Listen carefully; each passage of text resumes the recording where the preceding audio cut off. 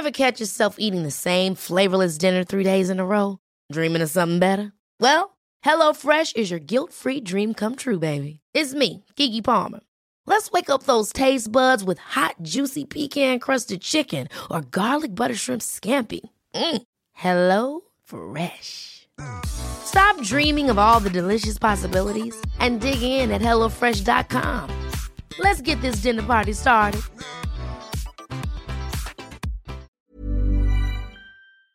BetMGM is pitching baseball fans a chance to swing for the fences. Register using code CHAMPION200 and win $200 in free bets when you place a $10 moneyline wager on any Major League Baseball game and either team hits a home run, regardless of your bet's outcome. Enjoy baseball like never before with BetMGM's daily promotions at your fingertips all season long. Download the app or go to BetMGM.com and use code CHAMPION200 to win $200 when you bet $10 on an MLB game and either team hits a home run. Sign up today and find out why nothing beats a win at the King of Sportsbooks. Major League Baseball trademarks used with permission. Visit BetMGM.com for terms and conditions. Must be 21 years of age or older to wager. Virginia only. New customer offer. All promotions are subject to qualification and eligibility requirements. Rewards issued as non-withdrawable free bets or site credit. Free bets expire 7 days from issuance. Please gamble responsibly. Gambling problem? Call 1-888-532-3500.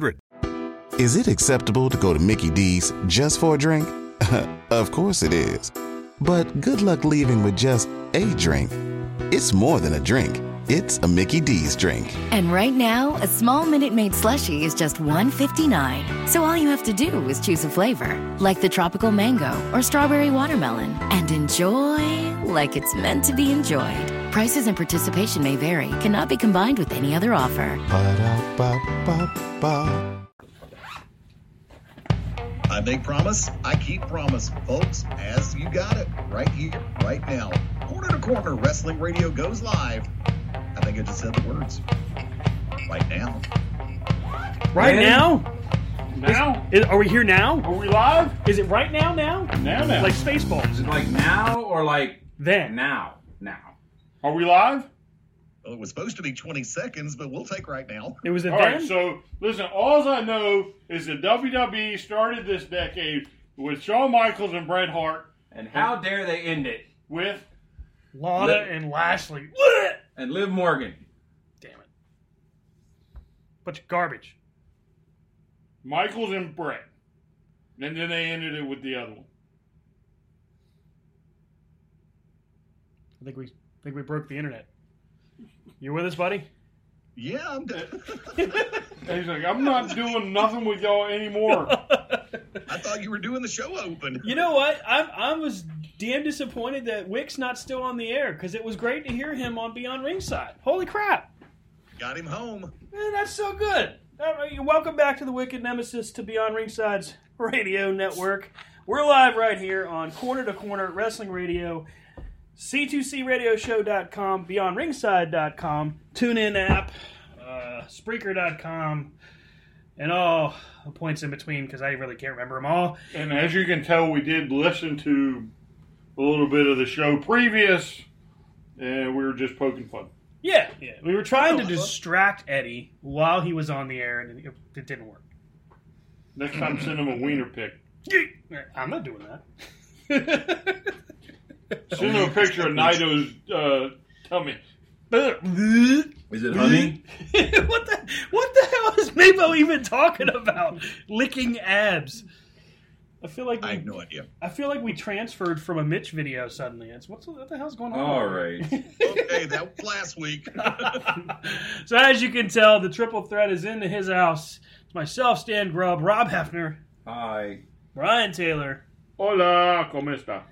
And, of course, joined by the one, the only, Fast Eddie Lane. Giggity. Giggity goo. Whew, we have a lot to talk about. Let's start off with Wrestle Kingdom 14. Some cool occurrences happening there. And, I wanted to start the show off the right way and pay homage to one of the finest professional wrestlers to ever lace him up, and a person who closed out his career early this morning or just last night, depending on when you watched it. What's that? Oh, yeah, this morning, yeah. And that I was is awake. Jushin Thunder Liger. Man, he had tremendous matches with just about anybody you could imagine. Brian Pillman. And I feel like an idiot because I'm only thinking of the more recent stuff and U.S. side stuff. But he worked in the U.S. He did a tremendous amount of work there. Of course, his work in Japan is unparalleled. I was a little disappointed to see that he didn't go out on top as far as winning at least his last two matches. But I understand the honors are done in a fashion that is respectful, and I think it's really cool that he was able to close it out at Wrestle Kingdom. Yeah, I mean, a true staple for years. He may very well have been the first Japanese wrestler that I can say I actually was introduced to, like from Japan. Yeah. Not just a Japanese wrestler that's over here, Mm-hmm. that was literally, they touted up that he was from Japan, that type of stuff. Mm-hmm. So, good for him for being able to retire.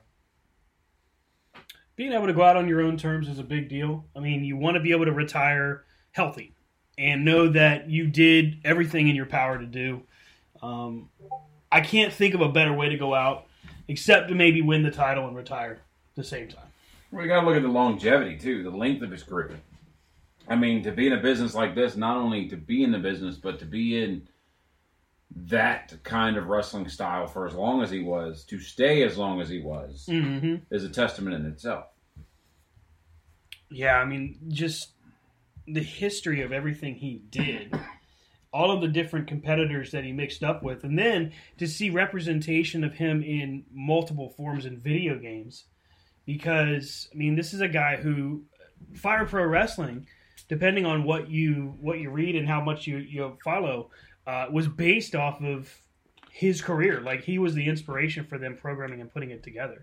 And that's, to this day, one of my favorite wrestling games of all time. Look, all I know is if Arby's is going to make a picture of your costume, your mask, and then give you a shout out, then you mean something for an actual corporation to get that involved.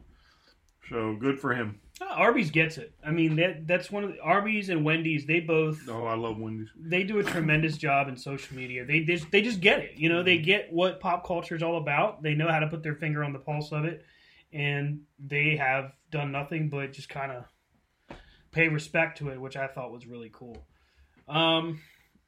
So let's talk about some of the big happenings. Of course, there's a ton of different matches at Wrestle Kingdom 14.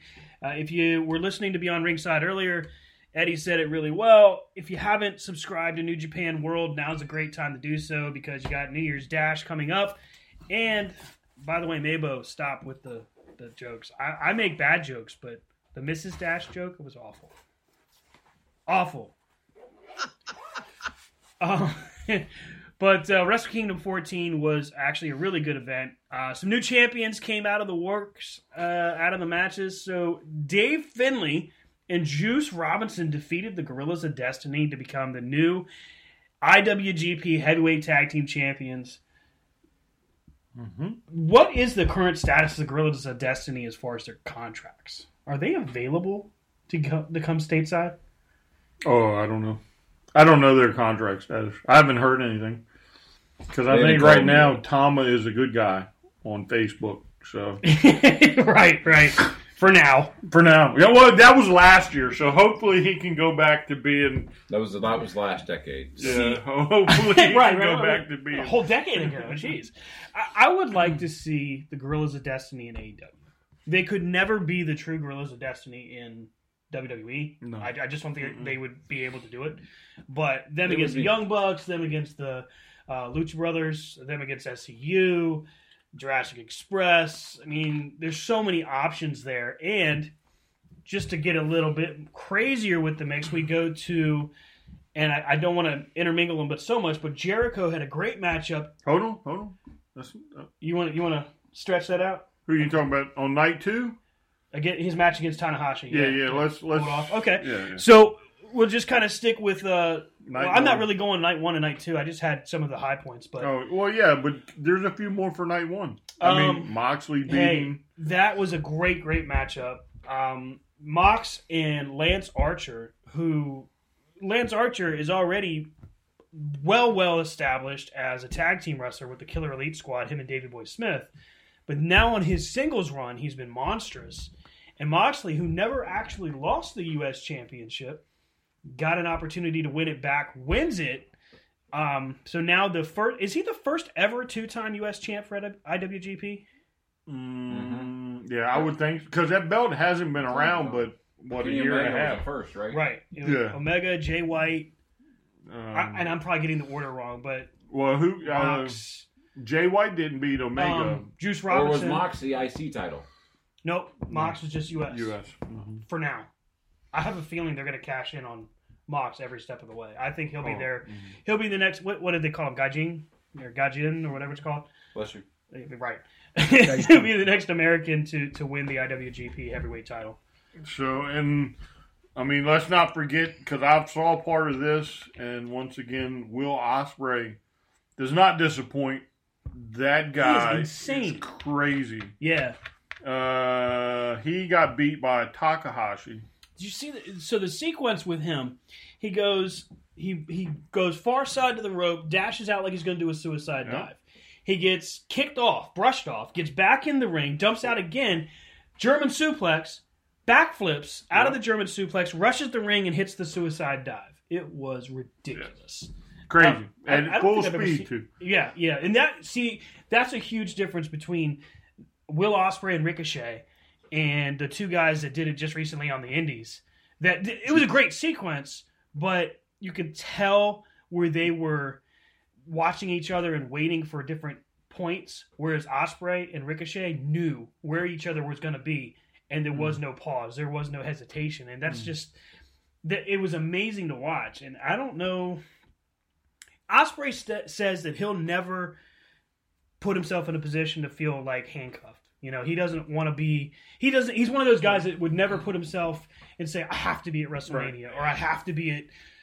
I don't know that anybody says it for AEW just yet. And to his point, Yeah. if you look at Ricochet, Ricochet has yet to pull off anything like that. And we know he can. Well, he can, but can anybody in WWE match him? But again, though, so let's look at what Ospreay and Takahashi did in that sequence alone. Yeah. So Ospreay goes far side, goes for the dive, Gets brushed off. gets what? No. he You hit the gets caught. suplex, and then Right. Yeah. Then he gets, I think there's a little switch, a go behind.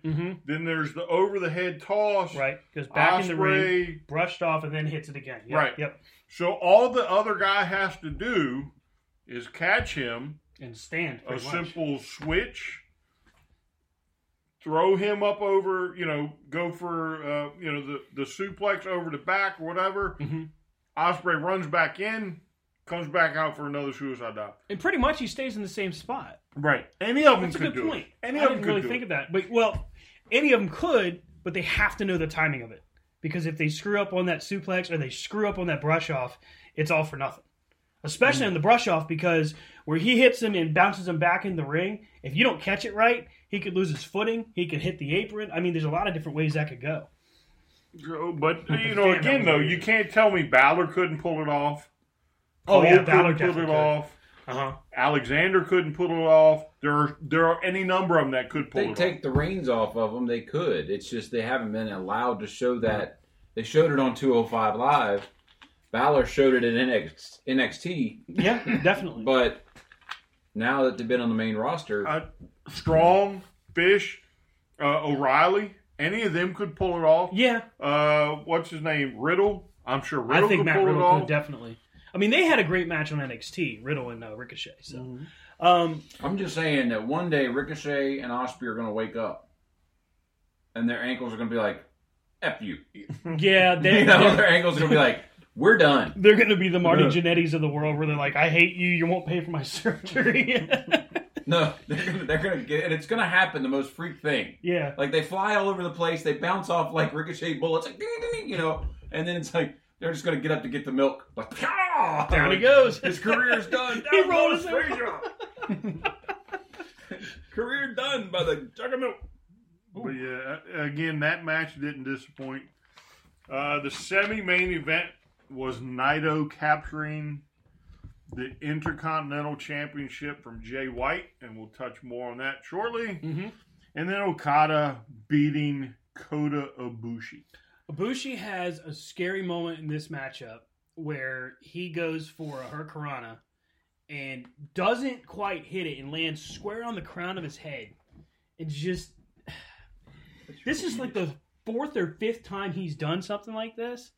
I mean, either he's got a bionic neck or he's got a death wish. Because to me, he's got to quit doing this. It's gonna cost him more than his career. Does he have insurance with the same company Rick Rude did? You know, like Lloyd's of London is watching. No, we're not paying out. But so you talked about Naito and Jay White. You know, maybe I'm just not... I haven't seen enough of his work, but I'm just not sold on Jay White. I mean, he's not bad, but I'm just not a big fan. So, when I had New Japan World, I wasn't sold on him first either. But the more I watched him, and the more you start to see him develop and grow, and his characters start to get more refined, and he just started to turn into a superstar. Yeah. And I think that's the problem. With New Japan World, you could probably catch, God knows how many matches of him. Yeah. And you'll understand what I'm talking about. Mm-hmm. But I may even said it on the show that I think Jay White has said a lot about potential Jay White, to be one of the biggest international superstars out there. You think he could be as big as Omega? Yes. Wow. What? Pretty big vote of confidence.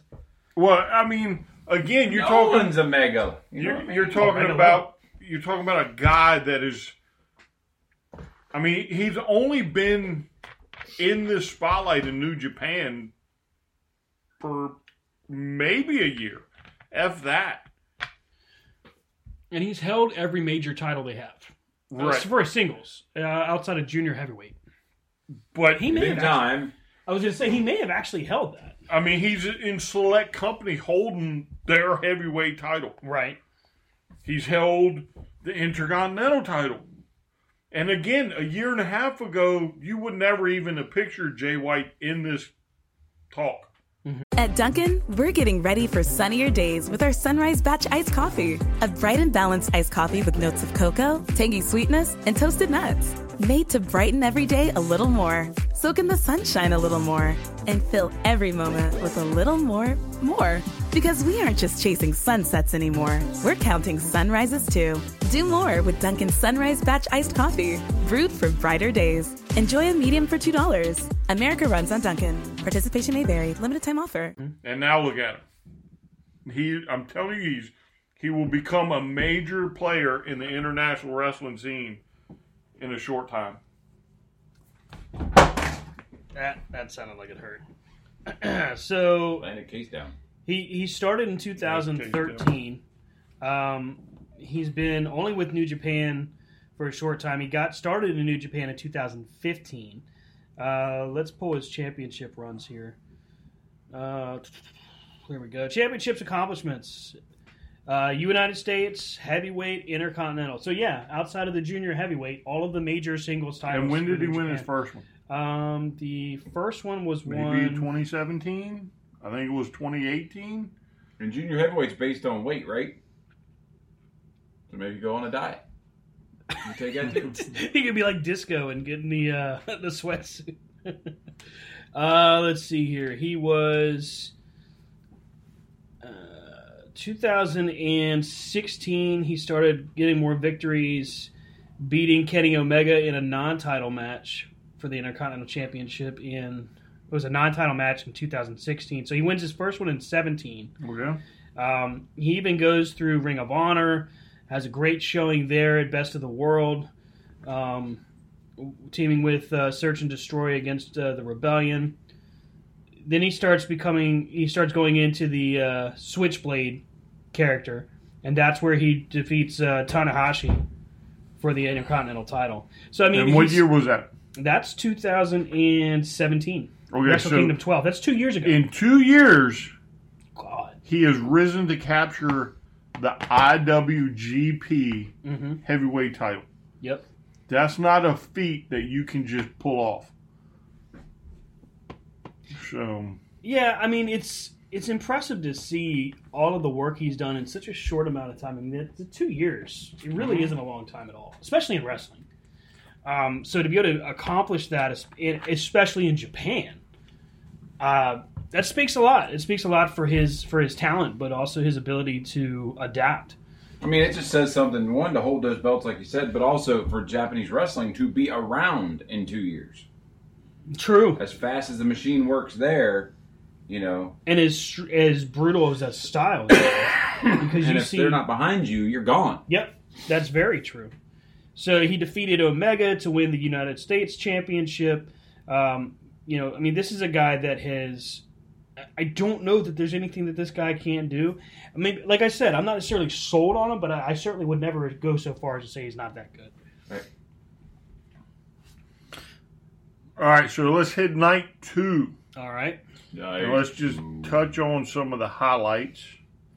And here's something very intriguing, because Zack Sabre Jr. put his British Heavyweight Championship up against Sonata. So now we have New Japan bringing in the British Heavyweight title for a match. So with New Japan and Zack Sabre Jr., I mean, he's been there multiple times. He's done tons of work there. Is this one of those guys where if he never truly does... Because, I mean, he did the Cruiserweight Classic, but that was really all he's done stateside. Am I correct? Most of his work's been international? He might have done some ROH, some of the I smaller think stuff. I saw him at Ring of Honor. Yeah, he might have. I know he's done some of the smaller companies.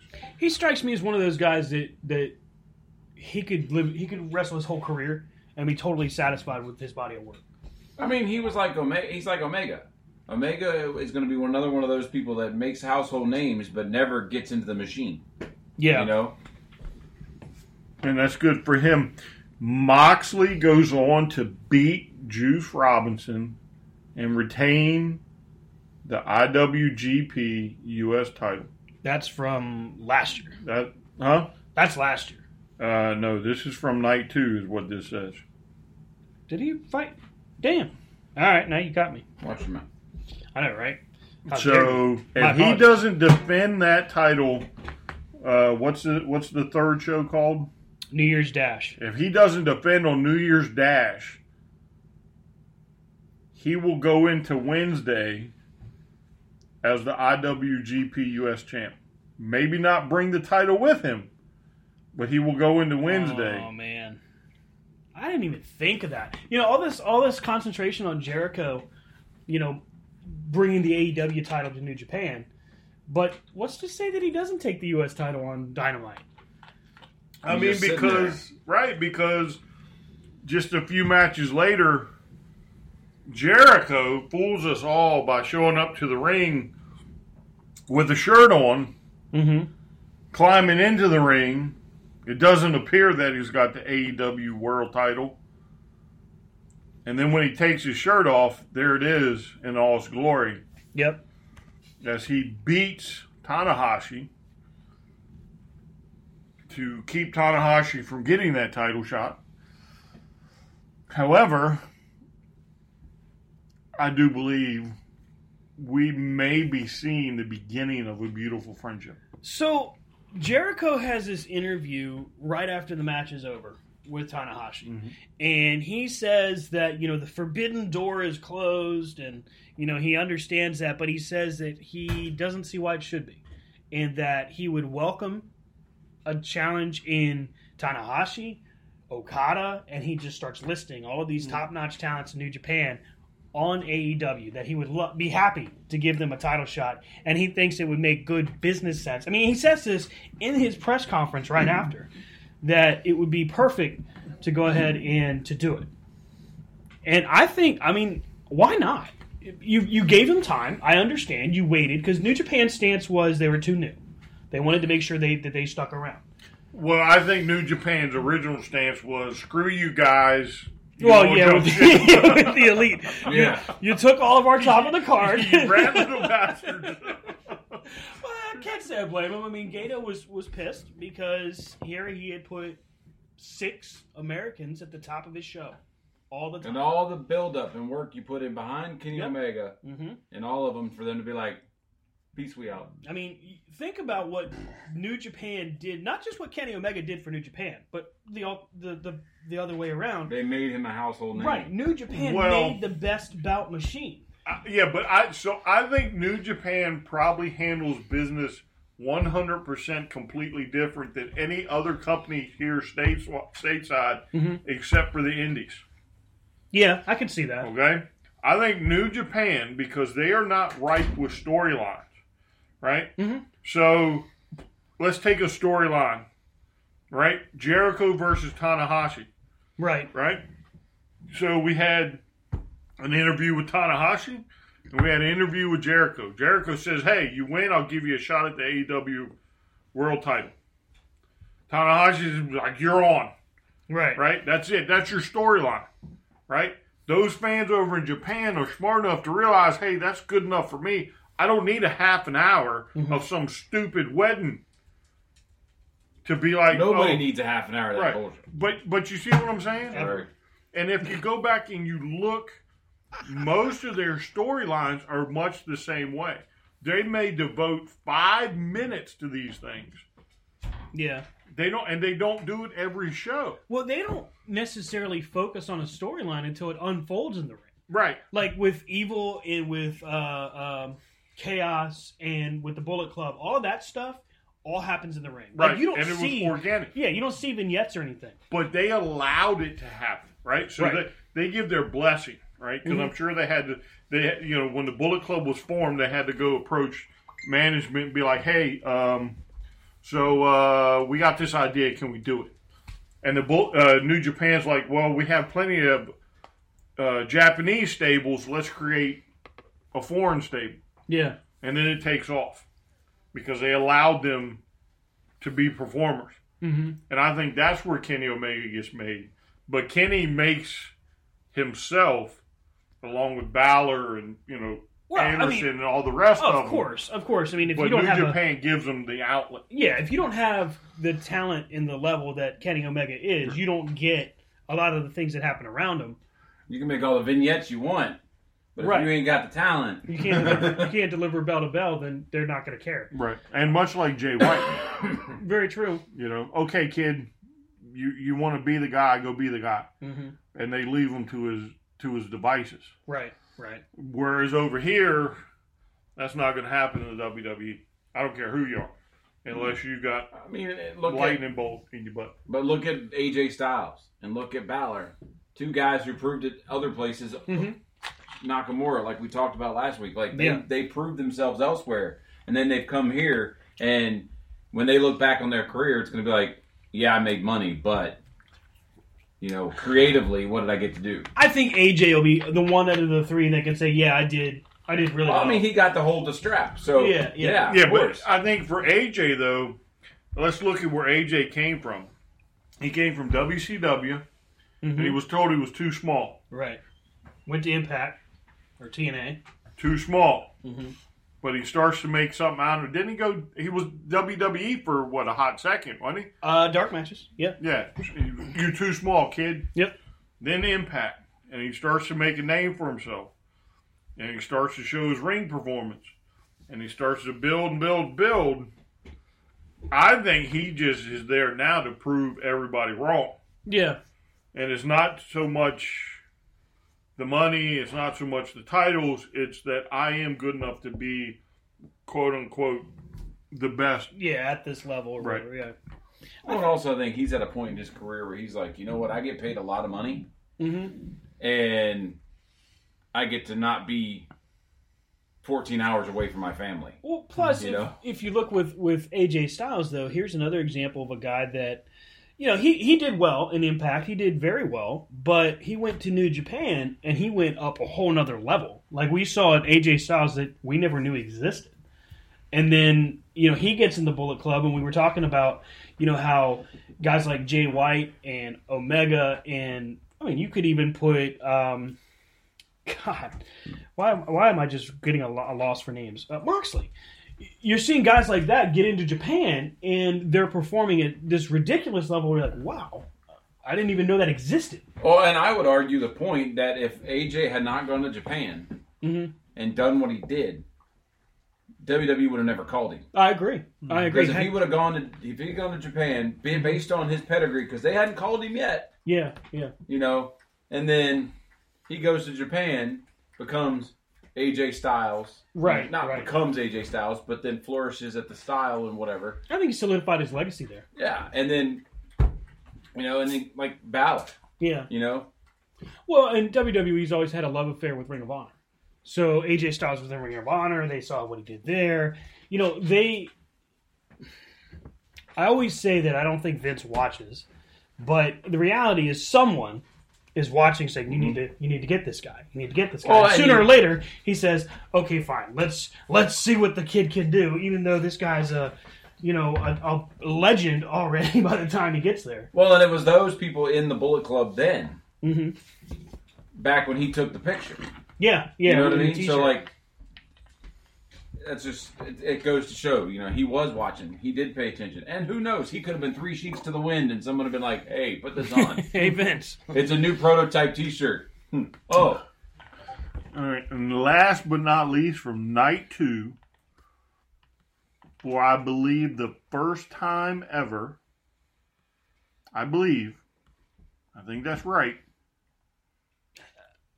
I'll have to look that up. I know what you're getting to. Yeah, double champion for New Japan. First time ever. Yep. First time ever. Do me a favor. Can I interrupt for 1 second? No. Okay. But you're gonna. Go for it. Missing a vital chapter on AJ Styles and the evolution. If you say NWA Wildside, I'm hanging up. No. Okay, good. Just making sure. After Georgia that, Championship Wrestling. No such animal. You mentioned Total Nonstop Action Wrestling and Impact. Yeah. You have to remember something. AJ Styles, along with Christopher Daniels, along with Jay Lethal, along with Samoa Joe, made the X Division must-see TV.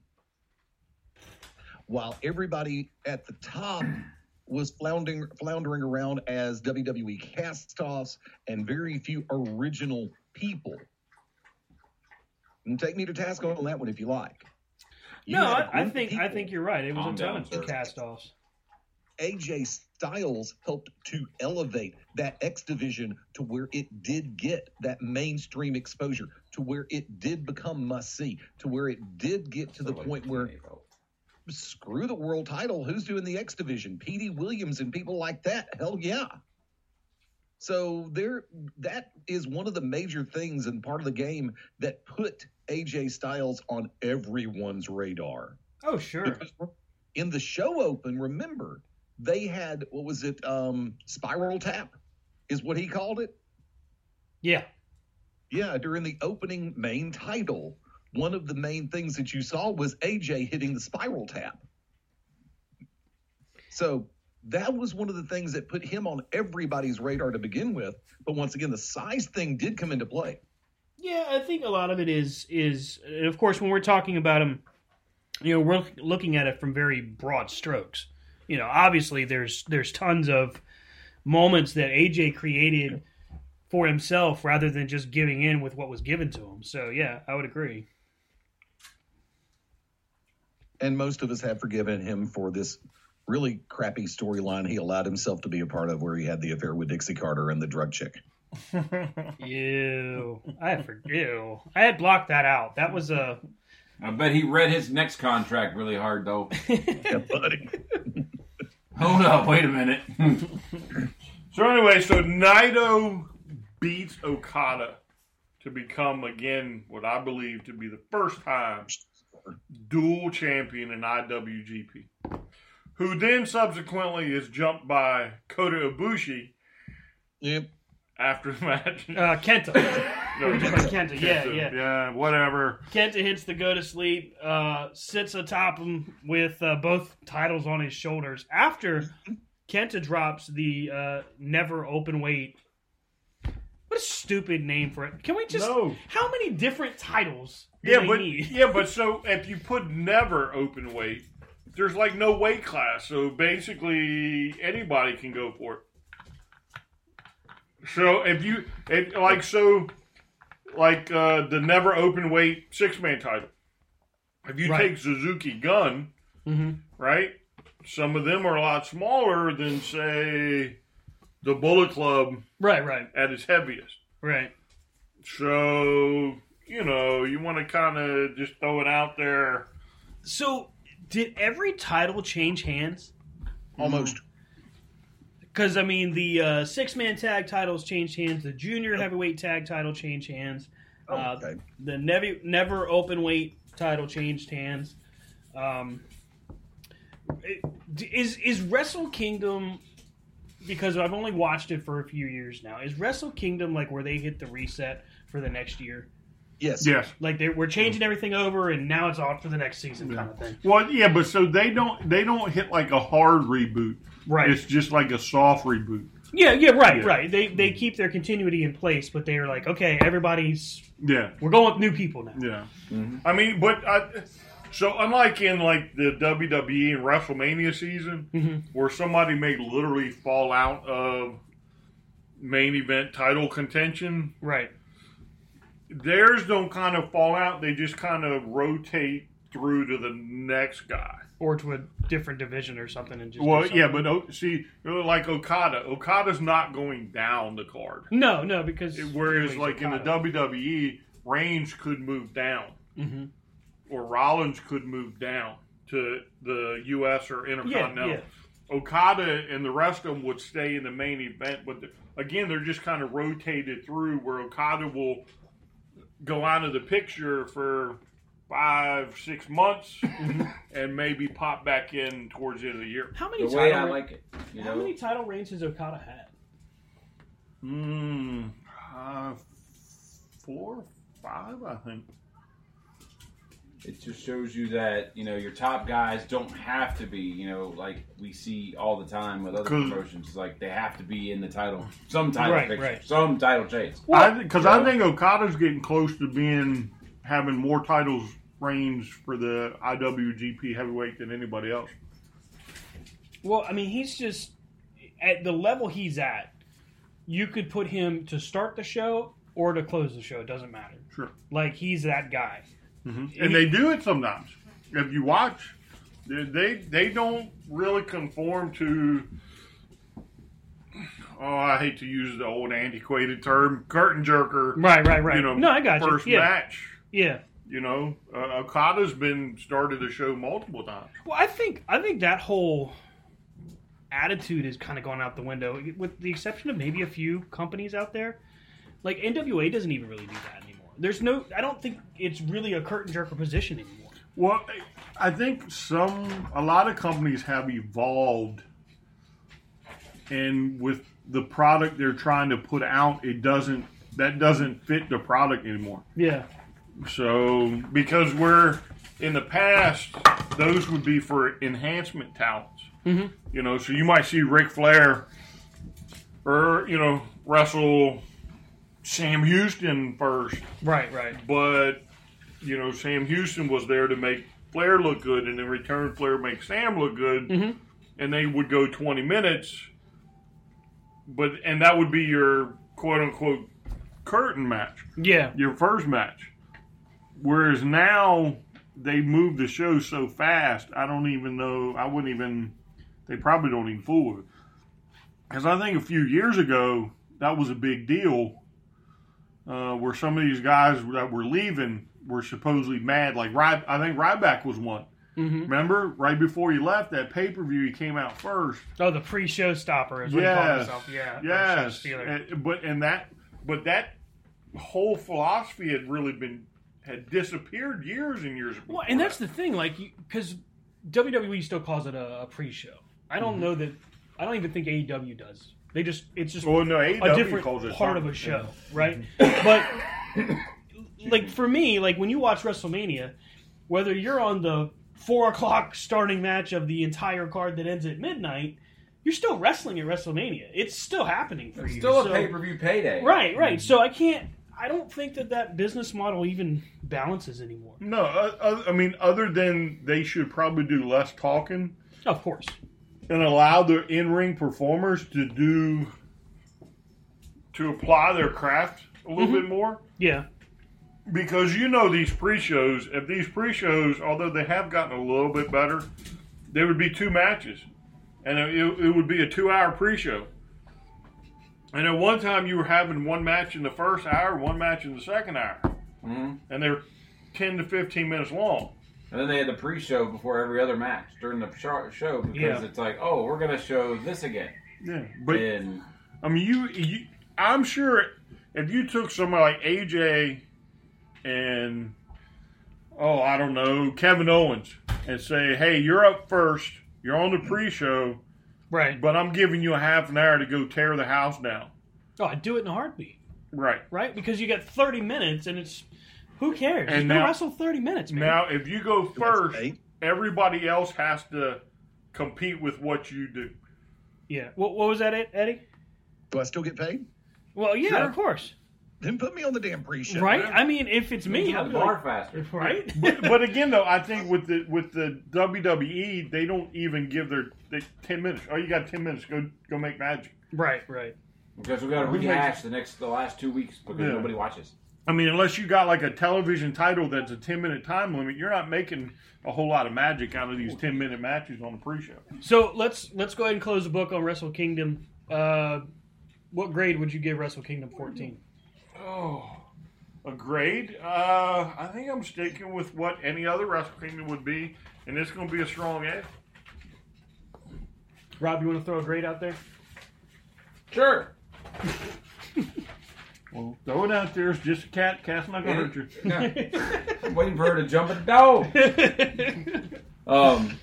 Any 2-night show that provides as much main event matches would be an A. Yeah, I would have to agree. It's a solid A all across the board. New Japan has yet to disappoint with anything they do. We should just call it It's Wrestle Kingdom. Right. And then now, right? Exactly. That's actually a really good point. Hello. and again, though, so now you've seen New Japan a few times. Yeah.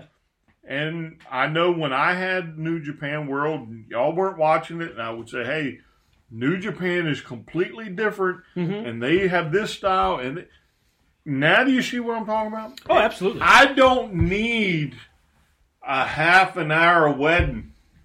Give me good quality wrestling. Nobody needs a half an hour wedding. And I'll be happy. I don't need storylines. I got married once, and I can tell you what, it was at least an hour too long. Nobody needs the whole storyline. Yeah, I don't need long, convoluted stories. Or that wedding. I thought we were talking about regrets. Yeah.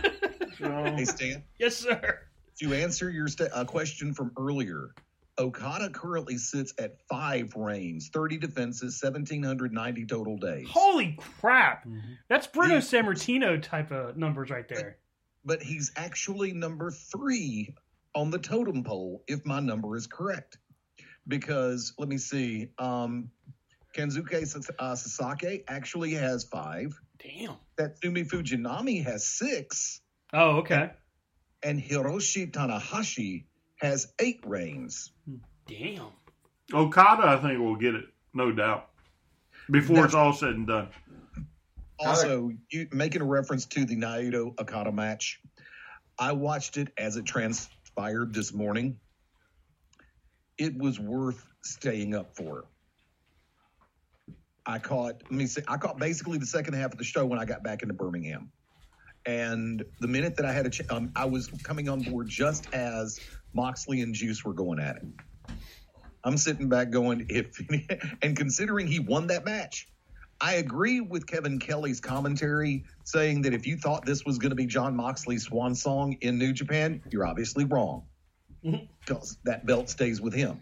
I tell you what, I was blown away by watching Moxley and just how he's taken to New Japan at all. Like it's amazing. Mm-hmm.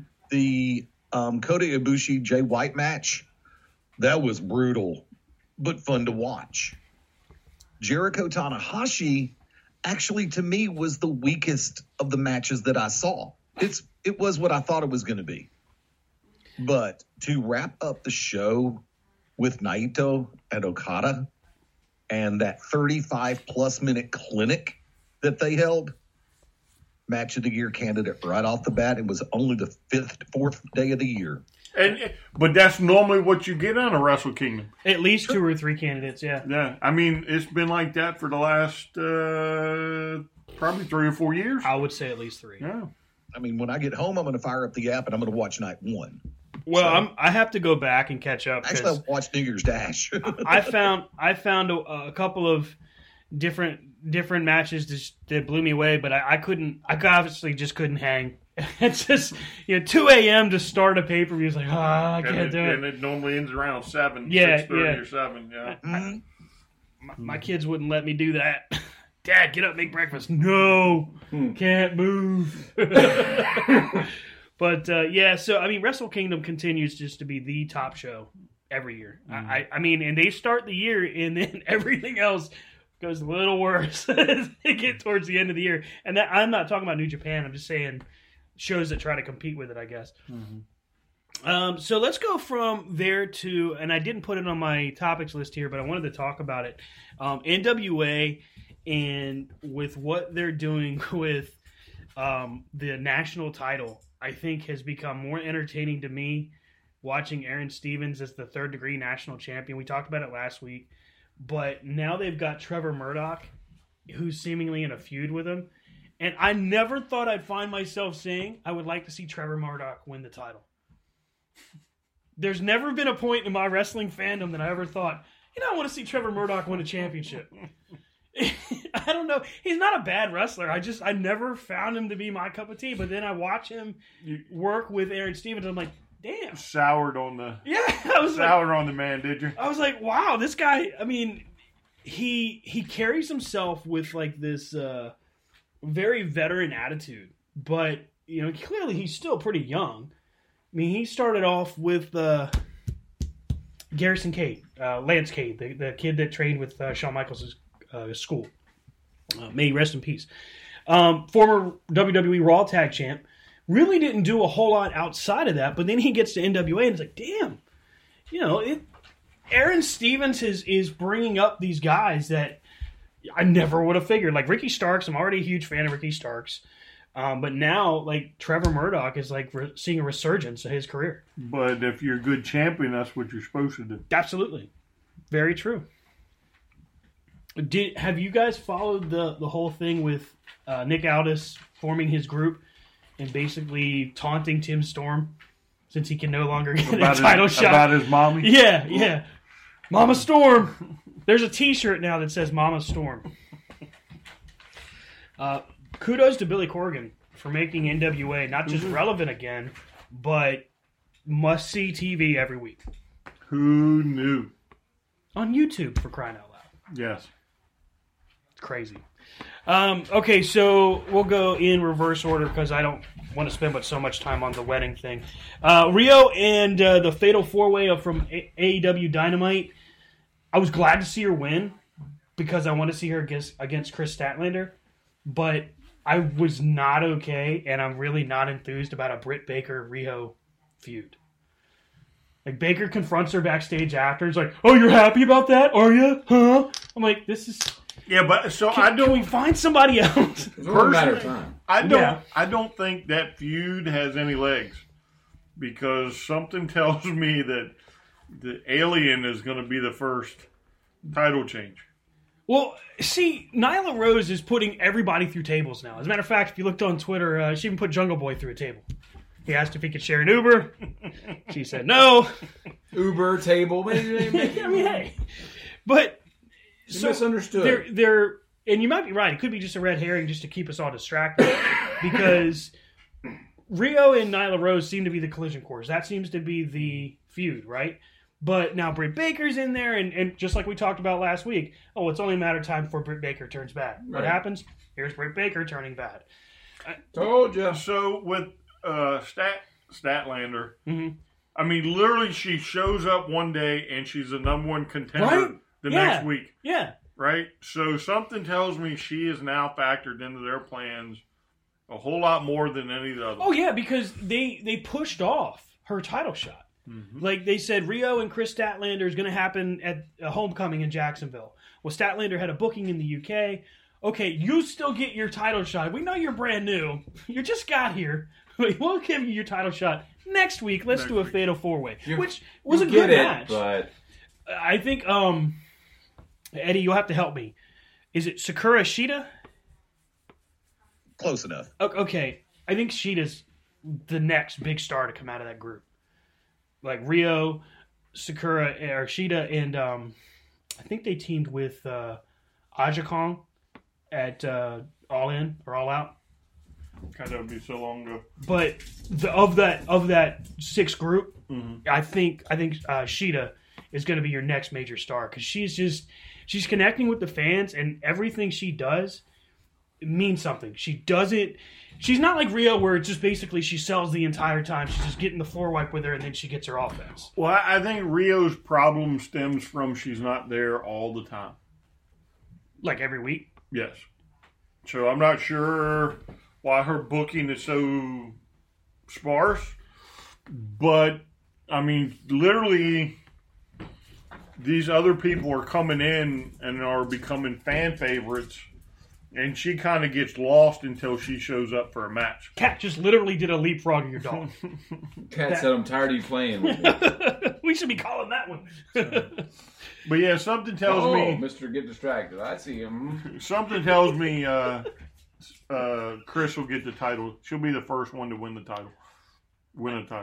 So, Smiley Kylie was their chosen, like, their poster child for the women's division.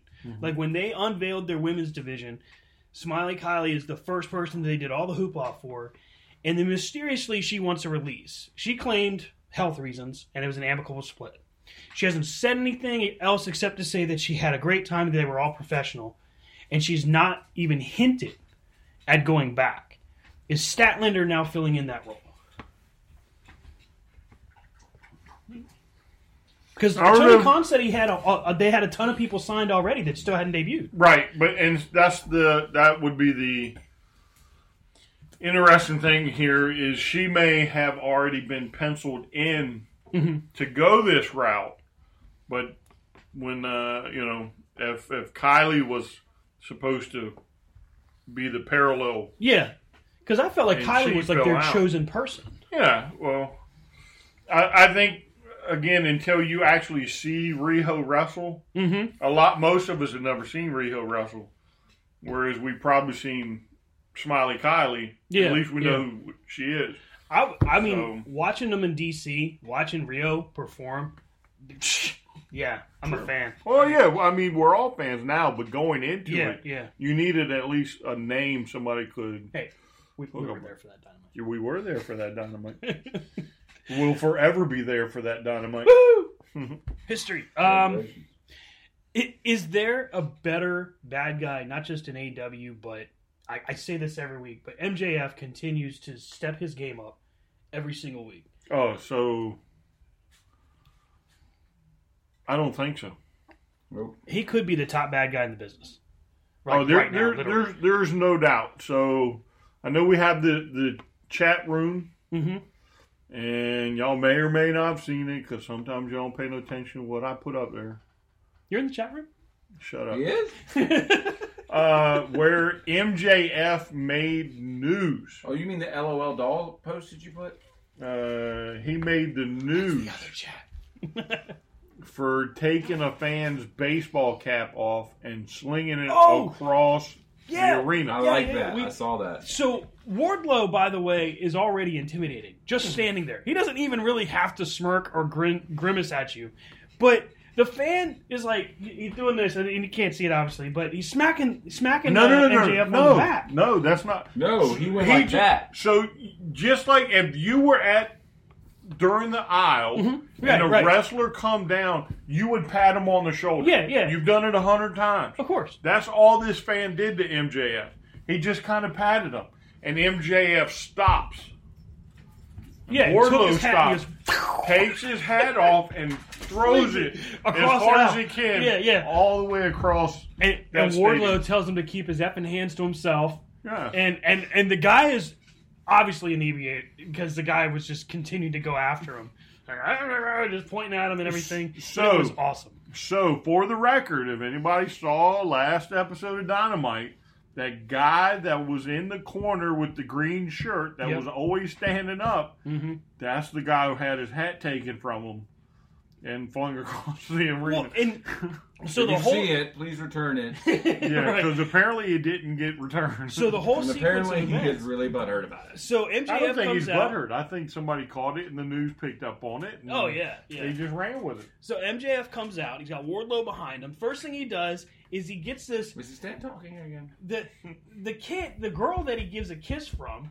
Oh, by the way, MJF, you may want to card her because she didn't look 18. But anyway, that's when he gets, and this little kid in the middle of them is like this. He keeps poking at him like, oh my God, look, he's a wrestler, like right here in front of me. And he completely ignores him. Wardlow ignores him too. And they get to the guy with the hat. And I put it all over Twitter. I was like, don't touch the talent. Because all he would have had to do was just poke Wardlow one time, and I think Wardlow would have just snapped his finger off. No, I don't think so. He just looked that I don't think so. I think they would have gone to the line. But I also think that, in my opinion, after watching it, the way the guy touched MJF, to me, warranted MJF looking at him and being like, yeah, right. I mean, there's a difference between touching on his shoulder, be like, what's up, but to literally touch him on his chest and be like, aha, and fling. Yep. Yeah, but I mean, that could have just very easily been a slip. Like he tried to go for a shoulder and he just hit him in the chest. Yeah. But it's no different, as far as I look at it, than any other fan who has ever touched a performer when they walk by. It's no different. MJF being the best heel in the business, I think, decides, well, let's just take this up a notch. Exactly, and chucks the hat. Yeah. Chucks that. I mean, we all know he's spontaneous, and he is so fast thinking he will do crap on the fly. Yeah. I mean, look at what he does while he walks around the wrestling ring. Yeah, he gets people to kiss the ring. He waits to get to a guy's wife. Yes, holds her hand. Yes, and he kisses the girl. Yeah. The whole 9 yards. So I don't know if he actually... He may have been in the back and like, look, Wardlow, I'm going to get somebody to kiss this ring. Right. Watch. Right? And then it evolves to kissing the girls. He's kissing them. Oh, you're one of MJF's fans, so I'm going to give you a kiss. He blows the guys off. Yeah, right. Right. Actually, one or two of the guys, I think, even kissed the ring. Well, yeah, because like he goes. They're like, yes, I will. Yeah, they're like, okay, MJF, I'll do whatever you say. I have no soul. MJF, will you spit on my face, please? Go ahead. Like they don't care. They just love what he does, and he's very quickly going to get to that point because he's just so good at it that people are going to start cheering him regardless. Like he gets a decent amount of cheers right now just because they hear MJF, but it's going to get to a point where he continues to be.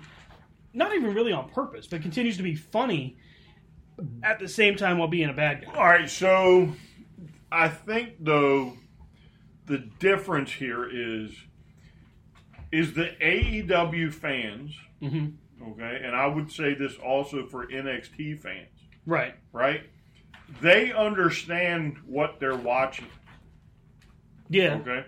So we understand this professional wrestling, and we understand faces and heels. There's no gray, that type of stuff. So even though we like this guy, we know that he is the biggest prick in the world. Right. And he needs to be booed. Right. So we're going to boo him. And we're going to boo him every time. Right. Until he switches face, and then we'll cheer. But we know we're supposed to boo, so we're going to boo. Right. Whereas I think on Raw or SmackDown is where you would get the cheers and would probably totally destroy his character. Well, wait until Seth Rollins gets 6 months down the road in his run and gets cheered again because people are stupid. He'll say something smart. Right, and somebody will be like, Seth's great! Right. Right. And it'll totally destroy Seth's run. But the difference is they won't continue it. MJF will, I still think he'll be doing what he's doing. You know what I mean? Mm-hmm. Like he's just that. Even the meet and greets, because you see it with every other promotion. Even the heels at the meet and greet are like, you know, or at the airport. Imagine some of the fans that are the super fans if they meet MJF at the airport after he's had a long flight. Right. Just imagine what Twitter fodder or whatever that somebody with a phone. I mean, the guy would just go off on him. I want to see him throw somebody's phone. So I don't think he meant to throw the hat so far. I think he meant to just go ting and it went. No, I think he meant to throw it. It was like, I think as soon as he grabbed it, he was like, "Let me see how far I can throw this." Now, I do believe though that MJF probably has a dual personality. So he's going to be like, "Okay, well, this picture's for Twitter." Right. And he's going to give you the old finger, like he has in the past, right to your face. Mm-hmm. That's for Twitter. Right. Now let me give you one for you. So he may give you the second one where he's smiling. And right. You know, the whole arm in arm thing. Same thing with the photographs and the autographs. Mm-hmm. I think you're probably going to walk away with two. One, a big F you. You're not a fan, whatever, your mama sucks, whatever, and then the other one is, hey, thanks for being a fan, MJF. Right. So, give this to your mom, MJF. Yeah. I think you'll probably get two with him. I think he is smart enough to know that. Do you think Cody will finally beat him? Like, finally get on a win? Or do you think eventually, Cody will but not on. No. I feel like because I think the steps are stupid. We've talked about it so many times when it comes to Cody, and I feel like it's a disservice to Cody for him to continue to lose so much. Yeah, but so I think, again, though, so this has been discussed. Oh, yeah, we beat it in the dirt. Omega and the Bucks and Cody and Dustin and Paige, all these guys come out there and win every single time. Nobody's watching Dynamite. Nobody. I'm not watching Dynamite. You're not watching Dynamite. Rob's not. Nobody's watching Dynamite. So they have to lose. Right. They have to make it look good. Right? So you've got Moxley and Jericho who are right now forming the basis of the spearhead. Mm-hmm. They're the most popular. They're the most well-known. So let's push them. And you've got the rest coming in behind, and eventually they're going to get their due. Right. And I don't think Cody is going to beat MJF. I think MJF will beat Cody eventually when Cody gets that title. I mean, I see it as, if you look at it and if you watch Cody, he's building this since the beginning of this whole I get to run the show thing. He's doing very much what his dad did. Mm-hmm. Oh, yeah. If you look. And when did Dusty get the payoff? Did Dusty get the payoff at the house show? No. Did Dusty get the payoff on the weekly show? No. Dusty got the payoff pay-per-view on Great American Bash and or something like that. And I think, speaking of that, though, I think Dusty only had the book for one title shot or one title win, and that may have been his last one. Mm-hmm. But he won it 3 times, if my memory serves right. Mm-hmm. And after that third one, he never touched it again, and he was the head booker. He always put it on somebody else. He always put it on somebody else. He entered himself into the angle when it was needed. Right. Like, he always was the fodder. Like, him and Tully were like the national title and the U.S. title, that kind of stuff. That was him. And then when he wasn't needed, when Dusty wasn't needed, he was smart enough businessman to be like, pull himself back, and that's unlike what we've seen in history past when current wrestlers get the book.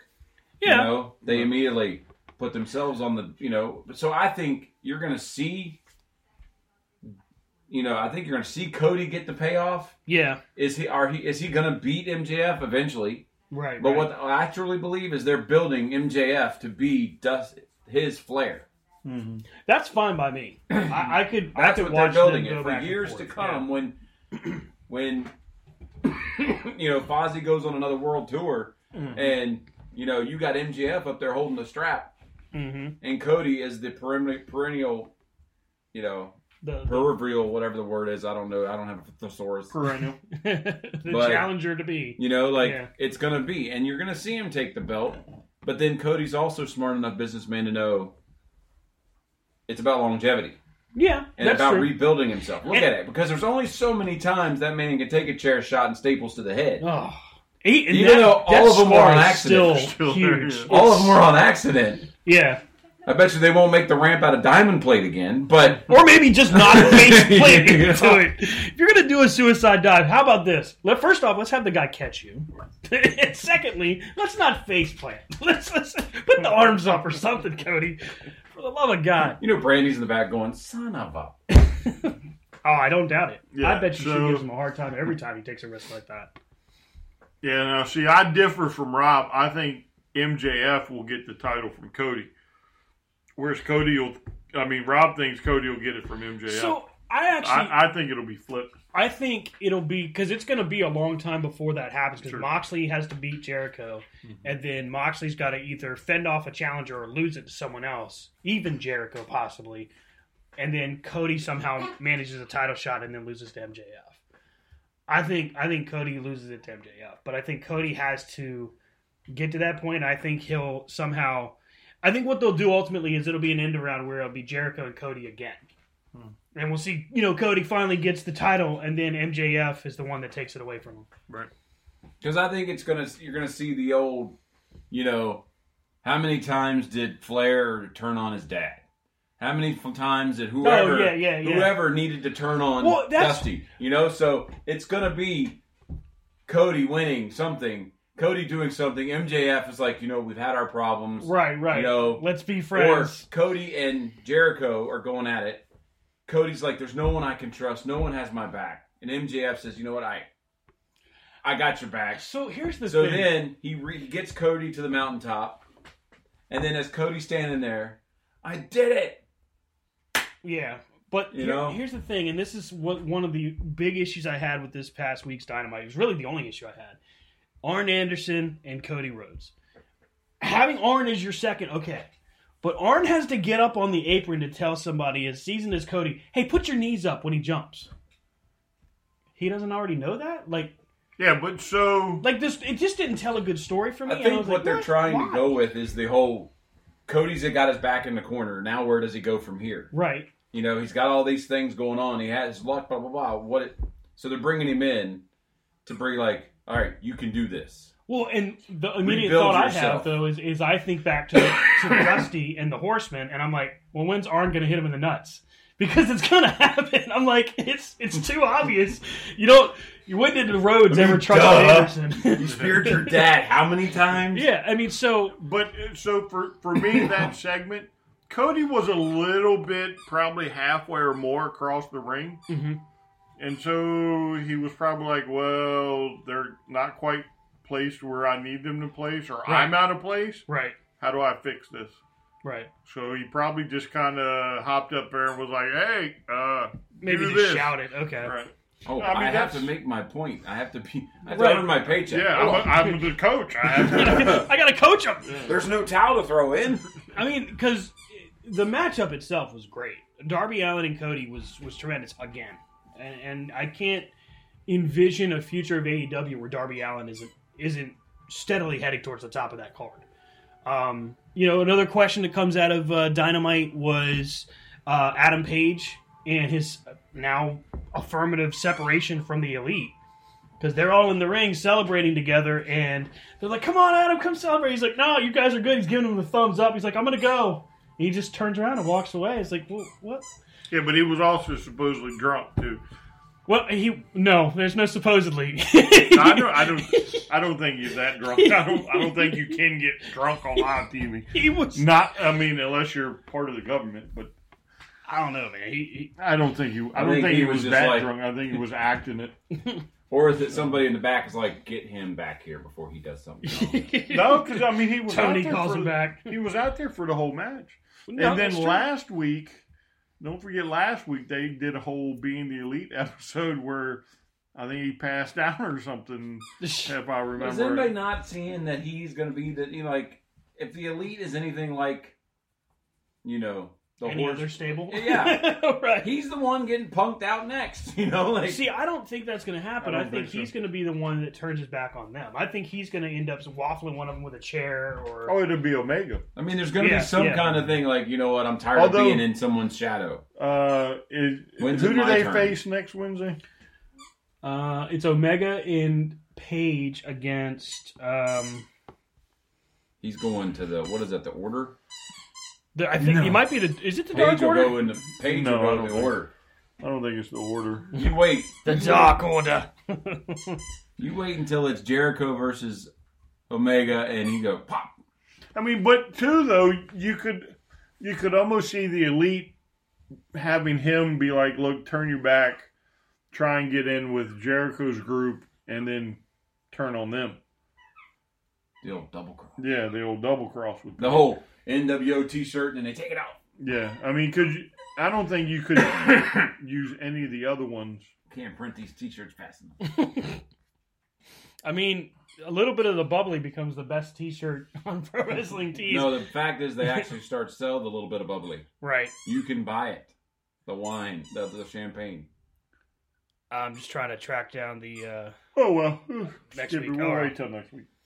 Wait when it happens and we'll all say, told you. So the Elite, as far as Young Bucks and Omega against the Lucha Brothers and Pac, the Bastard, 2 choreographed. How many times do you have to do a cutter spot and a super kick spot? Can we maybe see something else?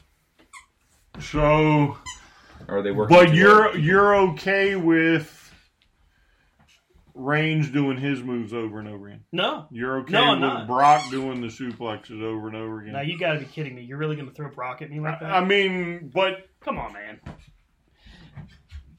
But were you upset with it 2 weeks ago? I don't know. Maybe it just didn't come off. Maybe it just didn't come off well for me. Like it just didn't look good. You just didn't like the match. Yeah. But I'm not saying that they should never do it, but I mean, how many super most kicks matches is enough? nowadays, Yeah. especially on TV, you hit multiple They have to hit their setups, multiple finishers, and everything else. I think almost every third match had a Canadian Destroyer. By the way. Oh, that's just the new hot move. I mean, the WWE's been doing it for Did months. you see Dustin Rhodes hit that flawlessly? It was ridiculous.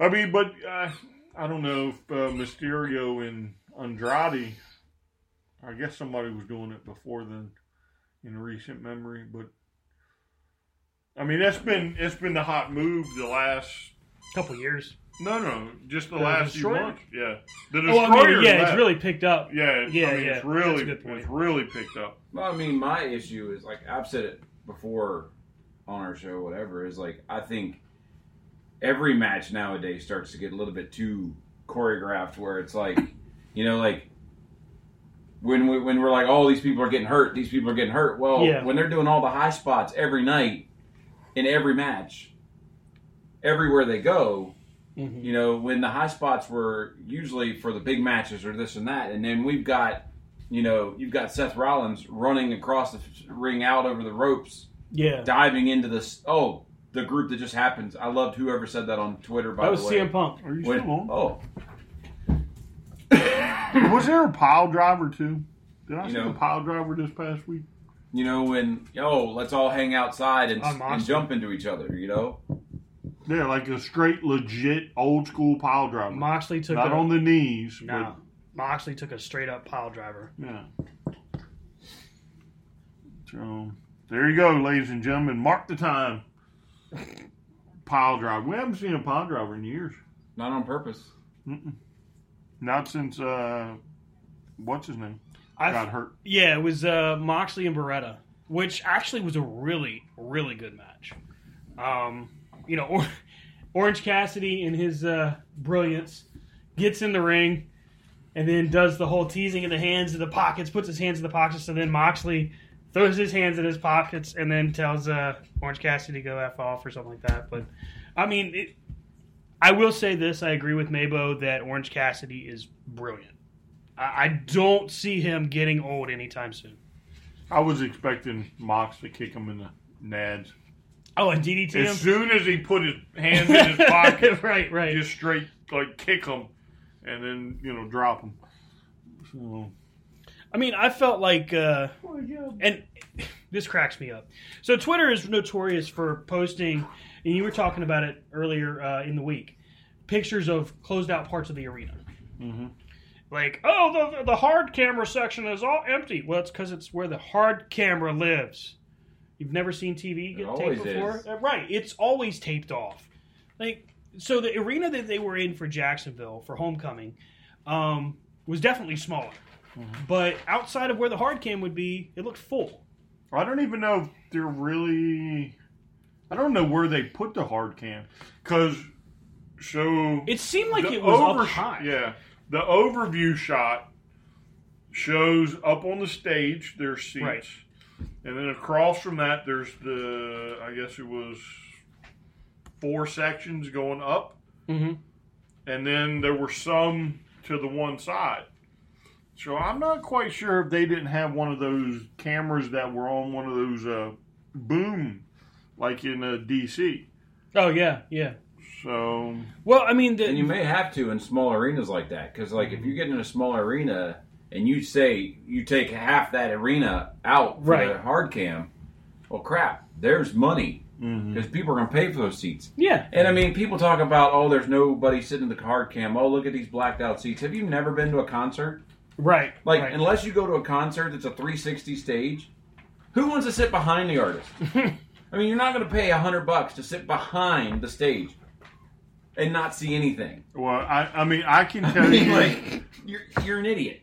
We have been to, and they're not looking at you, by the way. They're looking at the camera. The 3 of us have been to almost every arena within definitely every 3 states. In Virginia. Yeah, in Virginia, DC. Yep.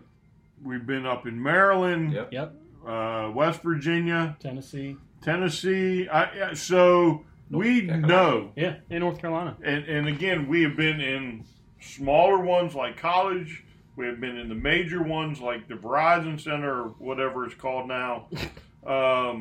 Michael and Son, I'm just kidding. The Sportsplex. But for those of you that don't know, the John Paul Jones Arena in Charlottesville at the University of Virginia.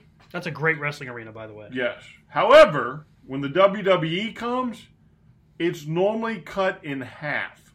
Oh, at least. And it doesn't matter the type of show it is. I mean, you could see 10,000 there, and I'd say probably because it's Charlottesville, but 5,000, if that. Well, I mean, even when we went and saw TNA, it was cut off. Right. Like, they cut off. Like, I mean, the only time I've seen something there that was full was Pearl Jam. Yeah, right. And that was full. We have seen WWE, WWF, WCW, TNA, AEW. If it's come close, we've seen it, and every promotion tapes it off. So y'all can get over the argument about all these empty seats. And then the second half of that is the ratings talk. NXT did an awards show for their January 1st show. Right. So no one's going to watch it. Right. Everybody that's not entirely true. 500,000 people watched an awards show. My mind is blown. You have an open shot to watch a complete episode of Dynamite. So this should be your barometer. Right. For NXT of NXT's loyal fans. Okay. These are probably the ones that have been there since day one. Right. On the network. Right? Not the USA fans. Right. You're talking about the ones from when it first started. Yeah. Right. So these 500,000s probably belong in that category. These diehards that are not going to turn it for nothing. Mm-hmm. That's probably them. All right? What AEW got probably 200 normally would have gone to NXT. Right. However, they realized NXT's an award show, so let's go watch AEW. Yeah, because, I mean, you're going to watch, and maybe you catch it when it hits on the network or it's on demand, right? But I guess I understand it because there's that core audience that never changes the channel for anything. That's the same people that watches Impact regardless of what it was and all of that. So I get it, but it's mind-blowing to me because if there's ever an opportunity to give a full opportunity to a product, and AEW delivered in their show, they're like, okay, we have a chance here to pull people that wouldn't normally watch AEW. Because they're getting golden bells. Hold on. But, but I think the problem is, so we're only 4 days removed from Wednesday. Thursday, Friday, Saturday, Sunday. 4 days removed. That's correct. Right? Still the hell of week work. So none of us truly know what these almost million people that turn out to watch are. Yeah. For all we know, there could be new fans. Mm-hmm. There could have been some NXT people. Who knows? Because AEW with Jericho generated some noise. With New Japan generated some noise. Maybe people are turning in. Maybe it's just now starting to take off. Well, I mean, we're still under that 1.7 level, which basically is just the shared audience of all the time. Regardless of when they tune into what, it's pretty much the same group of people. Mm-hmm. For what we can guess. You're right. We really don't know. Because it could be that there's 200, 300,000 more people tuning into AEW but legitimately. Let me ask you this. So let's flash forward 6 months. Mm-hmm. Right? Let's flash forward 6 months. And think about last Wednesday, flash forward 6 months. AEW has 1.5 million people watching. Now you've got... Hold on. NXT stays at 500,000. Do you now not think that what they did with this award show may have been a mistake? Oh, yeah. I mean, because if that's how it rolls out. I just don't think they care. Nobody whined the week before when AEW wasn't on TV. Mm-hmm. Right. But I see what you're NXT saying. was, and oh my goodness, look at these numbers. Right. That's true. Well, there's always going to be, and we're in a society that they're gonna spin the numbers whichever way they want. Yeah. I mean, you could have a whole hour of Balor coming out and crossing and needleworking, sure, and people are going to be like, "Oh, it's because of that." But the it's argument, it's whatever. The argument is AEW picked up all these numbers because NXT is an award show. If 6 months down the line, AEW continues to grow, NXT stays at 500,000, 600,000, I guess you just found your answer. Yeah. Because that award show really did cost you, and those numbers really didn't matter. If AEW gets to 1.5 by itself, regardless of where AEW or NXT is at, that's a celebrated success. That's a huge success. But again, though, we're not talking about their success. We're talking about the argument being, oh, you only beat us because it's an award show. Mm-hmm. You don't recover from the award show. He needs some love. If you don't recover from the award show, then guess what?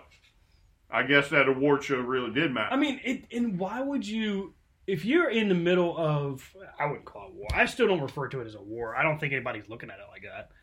There are people that look at it as a war. Well, the people fans can't enjoy it for what it is. Well, and that's because what's happening right now, and it's such a odd time. I wonder if this is what it seemed like to fans at the point. And I don't want to. I'm gonna try to word this carefully. I wonder if this is what it was like during the Monday Night War. No. When because nobody cared. Nobody was on Twitter. Nobody was on Instagram, Facebook, or whatever, saying how they're the podcasting whatever. Yeah. Right. Guru. Right. We watched it for what it was, and just you watched wrestling for what it was—a great show. Mm-hmm. And you flip back and forth because there's not one of us in the room that can say they watched an entire episode when they knew Raw was live and Nitro was live, that And even Eddie probably, like, you didn't watch a whole episode of one because you kept flipping back to see what was the next thing. Right. You know? Now, with all this stuff, we have the keyboard people that are so happy and so knowledgeable. We have the smartest fan base in the world. God, all you need is a keyboard and a DVR, and you can be a wrestling guru. Well, and see, that's the other thing, according too. to yourself. So, apparently the DVR numbers, nobody pays attention to the DVR numbers. Right. Because you should go back and look at them, and AEW is beating NXT on the DVR numbers. Thank you. So, if you combine both, AEW is probably making 1 million watches per week, and NXT is not. If I may. No, but you're gonna. You seem to forget Beyond Ringside was around on terrestrial radio in 1997, 8. Oh, man, that would have been so fun to have been doing this back then. Sorry, we were too busy calling Mean Gene's hotline. 909-9900. We need a Wednesday night war so we can really kick this show off. Right. That would have been so fun. You know, it strikes me as odd is because I remember the internet was not anything close to what it is now. So your access to news and to anything inside. Hence the reason the one person came to be popular, because that's all that people had. Right. But and this is a war that no one wants to call a war. Well, here's the thing. We didn't have Twitter, Facebook, MySpace, Snapchat, TikTok. MySpace. I wonder if I could still log in. I still have mine, and people still connect. There's humans on MySpace. And a lot of them are just sick and tired of Facebook. They want social media without all the strings attached and all the privacy violations. But for everybody who sits back and complains about Facebook and their privacy policy, Facebook's not charging you. You voluntarily go on this service. You accepted the terms and conditions, so here's sit on it. Here's something. Hold on. What we did have actually, Prodigy Chat, CompuServe Chat, and AOL, and online chat rooms. I'm sorry, I had dial-up. I didn't have none of that shit. Yeah, trust me. Remember when AOL's dial-up cost money? I helped finance Steve Case's house more times than I care to count. But yeah, you had there were chats worldwide through CompuServe and Prodigy, and all across North America through America Online. Because remember, as the Monday Night War started heating up, they were already taking advantage. WCW and World Wrestling Federation were both taking advantage of AOL and CompuServe, especially America Online. I mean, back then you still had, and Joey Image would get mad at me because I always make fun of these groups, but the wrestling fans for, I don't know, RSPW or something like that. It was a bulletin board system. And it was the big thing where people would make up rumors, literally. They would make up TV taping results. Like there was a rumored Shawn Michaels and Bret Hart tag team when Bret was champ and Shawn Michaels had just turned face and won the Intercontinental. There was Reddit. What's that? Reddit before Reddit. Yeah, exactly. It was where people would say that there was this mysterious TV taping and this happened and that happened. It would be like where they would say that Tank Abbott was going to win the world title, and then mysteriously it actually became news. But that's when we had the proverbial fourth wall that they didn't come through because these people weren't in your face 24 hours a day, 365 days a year. You saw them for 2 hours, 3 hours on Monday night, maybe on Thursday or Saturday or whatever, whenever you watch the next program, and then you didn't see them again. And I think that's like the craziest part of like I enjoy watching both shows. I don't think either show is better or worse than the other. I don't care. I care about the wrestling that I'm watching, and I enjoy what I watch when I watch it. But at the same time, until the total number of both shows is over 1.7, none of the ratings matter to me because it's all the same people. It's just different. What they're watching at that time, that Wednesday, just happens to be different. I mean, I do remember sitting at the Patriot Center with two people that are sitting in this room, and the serious conversation was, which one of us is going to change Rick Steiner's tire? Because remember, he's like, I got a flat. Oh, yeah, I do remember that. And then you and Brian start looking at each other, and we're like, well, anybody know how to change a flat? I do miss that part where it was just like, you didn't care what news was breaking in the background. You just wanted to see what was happening. You wanted that chance to, shake a hand, watch something cool happen on TV or live, and just enjoy it. Yeah, but why can't you just enjoy it today? I do. I enjoy what I enjoy and don't pay no attention to the other stuff. Yeah. So I may still watch the WWE, but that doesn't mean that I watch it like I watch AEW or NWA. Yeah. And I think ultimately that's the problem is everybody's getting caught up with these conversations that me and you may have. Mm-hmm. Well, I liked NXT this week. Well, I didn't like NXT. I like AEW. And then here come the bobbleheads. Right. NXT is the best. Well, shut up, Junior. Nobody asked your opinion. The adults are talking here. So you can just stay in the back of the line. Right. 1 week, it's all right for this group to not, it's like, it happens. And sooner or later, what's ultimately going to happen is we're going to, 10 years down the road, whether both are still in business or not, there's going to be a DVD where people are like, oh yeah, I used to text Cody all the time and tell him, great job, great show. And we're going to find out that there was something else happening behind the scenes that we had no idea about. It's ridiculous. I mean, it's just like, I look at it like this. You watch a TV show, right? Yep. You watch a TV show. You've watched many years of TV shows. Has there been every episode of that TV show lived up to your standards? Or has there not been an episode at some time the writers were just like, you know what? Here it is. So that's wrestling. Wrestling is a show. People don't understand it. So, Stan, are you ready? Fire away. All right. So, you know how you said that until they get to what number? Over the total... What was it, 1.5? 1.7 was what I said. 1.7. All right, let me read you the first line here, or first paragraph here.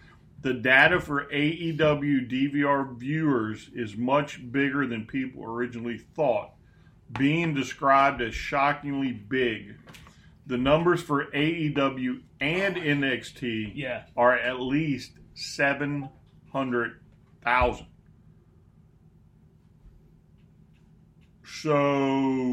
So they could already be over that number, and we're just not even seeing it. Yes. Where did you pull that up from? I just typed AEW DVR numbers.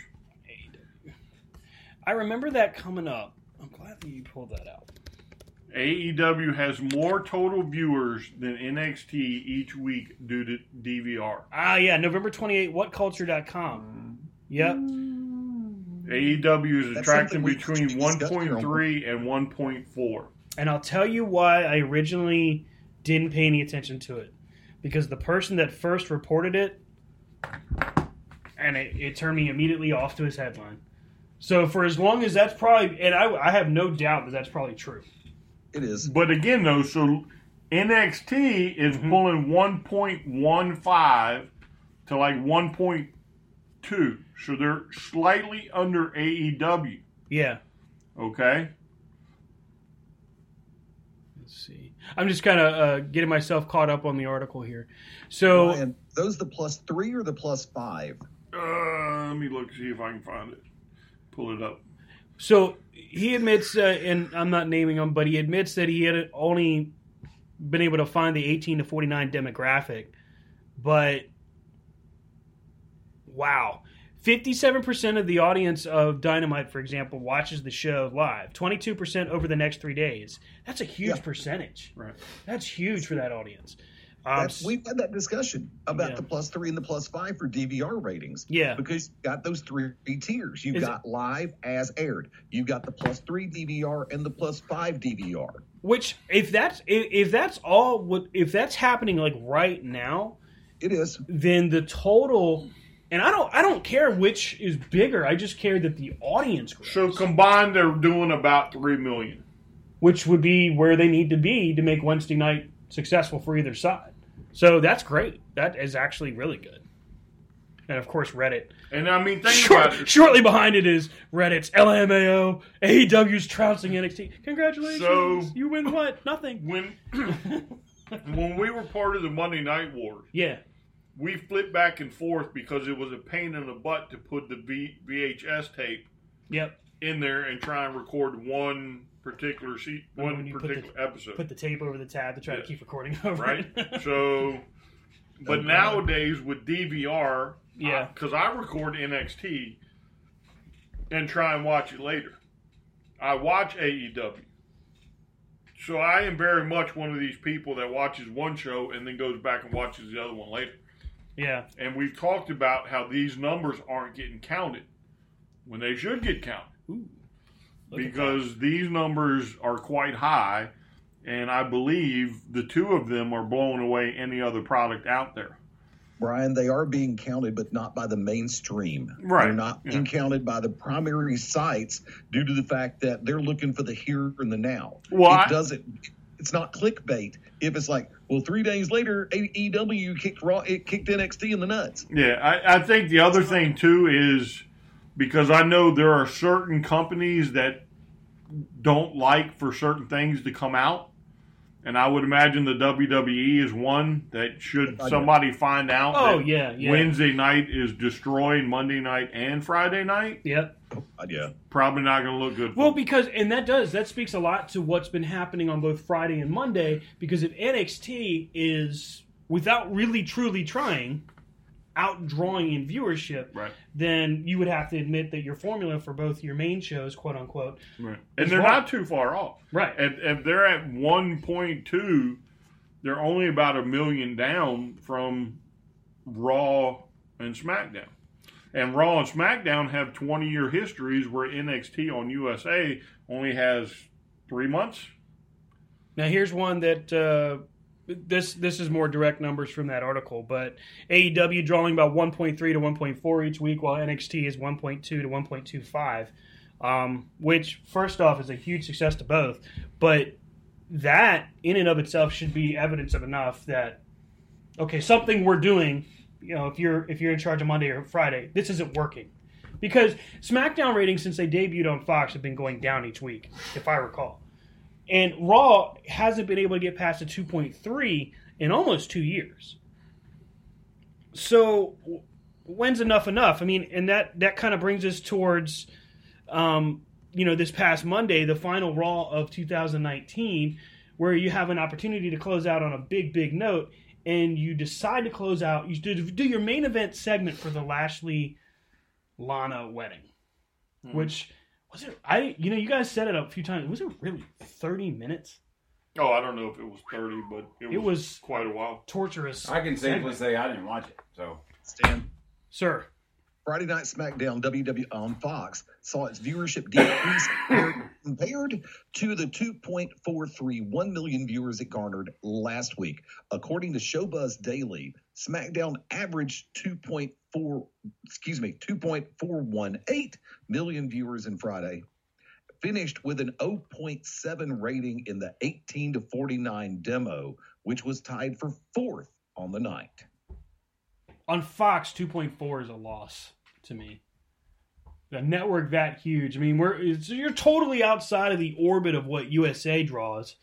You should be 3 or better. Yeah, but again, though, you have for the last 20 years, crap the bed you sleep in. Yeah. On a nightly basis, and this is what you get. Mm-hmm. And again, the WWE, nothing happened to them, Watch what keeps happening. Money's going to start disappearing and being taken out of their pocket, and then you're not going to be as big as you were. Mm-hmm. I mean, think about it. If Fox truly doesn't like these numbers and it slips much more, and they have canceled shows for less, then you may have a problem. And that's what surprised me about the whole deal with Fox, because Fox in 92 screwed WWE. Just pulled the rug out from under them. They had Saturday Night's Main Event. They had Superstars. They had Challenge. They had network specials. All of these different things planned. and what was it, 2 Saturday Night's main events? And that was it. 92 was toast. You had the event where Michaels won the Intercontinental title from the British Bulldog, and then you had Sid turning on Hulk Hogan. That was it for 92. And then WWE had nothing. They went back to USA ultimately for Raw in 93, but all of those different things, they're not that far off. And then you ultimately have to start saying, okay, what formula is going to work better? Because to your point, a bobblehead's going to say, well, this is the greatest thing since sliced bread, no matter what they do. But if you want to grow your audience, you got to strip down your storylines to basics, like very basics. And then New Japan. Huh? New Japan. Yes. Could even AEW, where you only need 1 or 2 big storylines, and the rest are just matches. Yeah. I mean, it's going to take a mentality switch. It's not going to take, it's going to take somebody at the corporate board of directors for them to sit around and go, wait a minute. Mm-hmm. Yeah, but so... And then, I think that's the only way. The only way you're going to get the man out of the chair is either the corporate people say, you got to go, or he dies there holding the book. But, so let me ask you this. If you're one of these board members, and Vince walks in and says, hey, I just signed a deal for 5 years, $100 million. Right. Are you kicking him out? No, because he just brought, how much money to your bottom line. Do you but then now wrestling? That the Saudi prince hasn't paid him. But they didn't know that. Well, here's the thing. And that's not really Vince's fault. Unless you found out that Vince McMahon was unknowingly financing terrorist activity, you're not going to get him out of that deal. Well, I mean, you're not going to get him out of the deal. I'm just saying it's going to take some... That's what's going to shake the powers that be. It's not... Could it happen today? I don't know. Could it happen tomorrow? Probably not. But it's like Triple H is the heir apparent. Right. And he's waiting. You see what he can do with the stuff he's got. I mean, he took nothing and made it something. Well, and he was very strategic with what he did, because one of the things we talked about with NXT coming to USA was, watch, they're going to just start throwing big stars to NXT, but he's been very strategic with who he's brought in and who he's like, no, you're not coming. And he's kept it the same thing. Yeah, it's not, oh my God. And I think that's what you're going to have. I mean, I think without a change up at the top, I mean, you're going to keep, and eventually, will something change? Yeah, but WWE will be around forever. So some way or the other. In one way, shape, or form, possibly. Right. I mean, if you think about when it started. Yeah. And then it's now, even during the Monday Night Wars, they had to change. It's and they were almost closed up shop in 97. It's not the same company today that it was then. It won't be the same company 20 years from now that it is today. Yeah, but so have we ever heard of Sears, Roses, any number of other national corporations? Just because any company can fail. If you do business badly, you may not survive. I feel like in one way, shape, or form, whether it's through the network or something, it'll be around. That's what I'm saying. But I think to think that because I can see both sides of it. I see what you mean, because especially right now, because as they continue to decline, to Rob's point, eventually the board's going to be like, well, what are you doing? Because if that keeps going the way it is, then subscriptions are going to drop for the network, and it's going to take something like Fox saying, you know what, we're done. Yeah, and if that happens, gave you all this money and you pissed it away. And you're right, bad business dealings can do that. And they could. Do I think it's feasible or happening like this year? No, but it's feasible. Any bad business move can put you out of business. But look how long it took Sears to go out of business. And technically Sears is still around. Yes, however, but it's not the same Sears. That's what I'm saying. That's what I'm saying. I'm not saying that WWE in 20 years is going to be a powerhouse. I'm saying it still be here. Let's go back to the Monday Night Wars, because you brought it up. Yeah. So we find out 20 years later how close they were shutting up shop. Oh, they were ridiculous. I mean, it was said that Vince was thinking about shutting down the company. And he wasn't going to sell it. He was going to just shut it down. Right. So, who knows? The WCW network. Yes! Who knows how close they are now? Well, because Vince has such an ego. If he thinks he's failed at it, he's going to shut it down. Well, here's the thing, and the only reason we can say right now that it would take a good amount of time, I don't know what that looks like, a year, maybe 2, but it's because it's publicly traded, so we can pull their financials. Longer than that. We don't know outside of that, like what they're hiding. Yes, so, but you know what I I mean? can But smoke you can pull and their mirror. public financials. I can smoke and mirrors a board member because that board member is only there for the money. Sure. Very few of them are probably wrestling fans because if they were, they would have probably already stepped in by now and said, guess what? Well, except that what they have done, and this is where us as fans are completely left out of their loop, is they don't care about wrestling. Correct. That's they what care I'm about saying. entertainment. So when Vince comes and says, hey, Fox is going to give us $500 million for this deal, the board members are like, yep. Whoa. Come on in. And they're not even going to ask, well, what ratings are you expecting? Right. What's your performance metric? Right.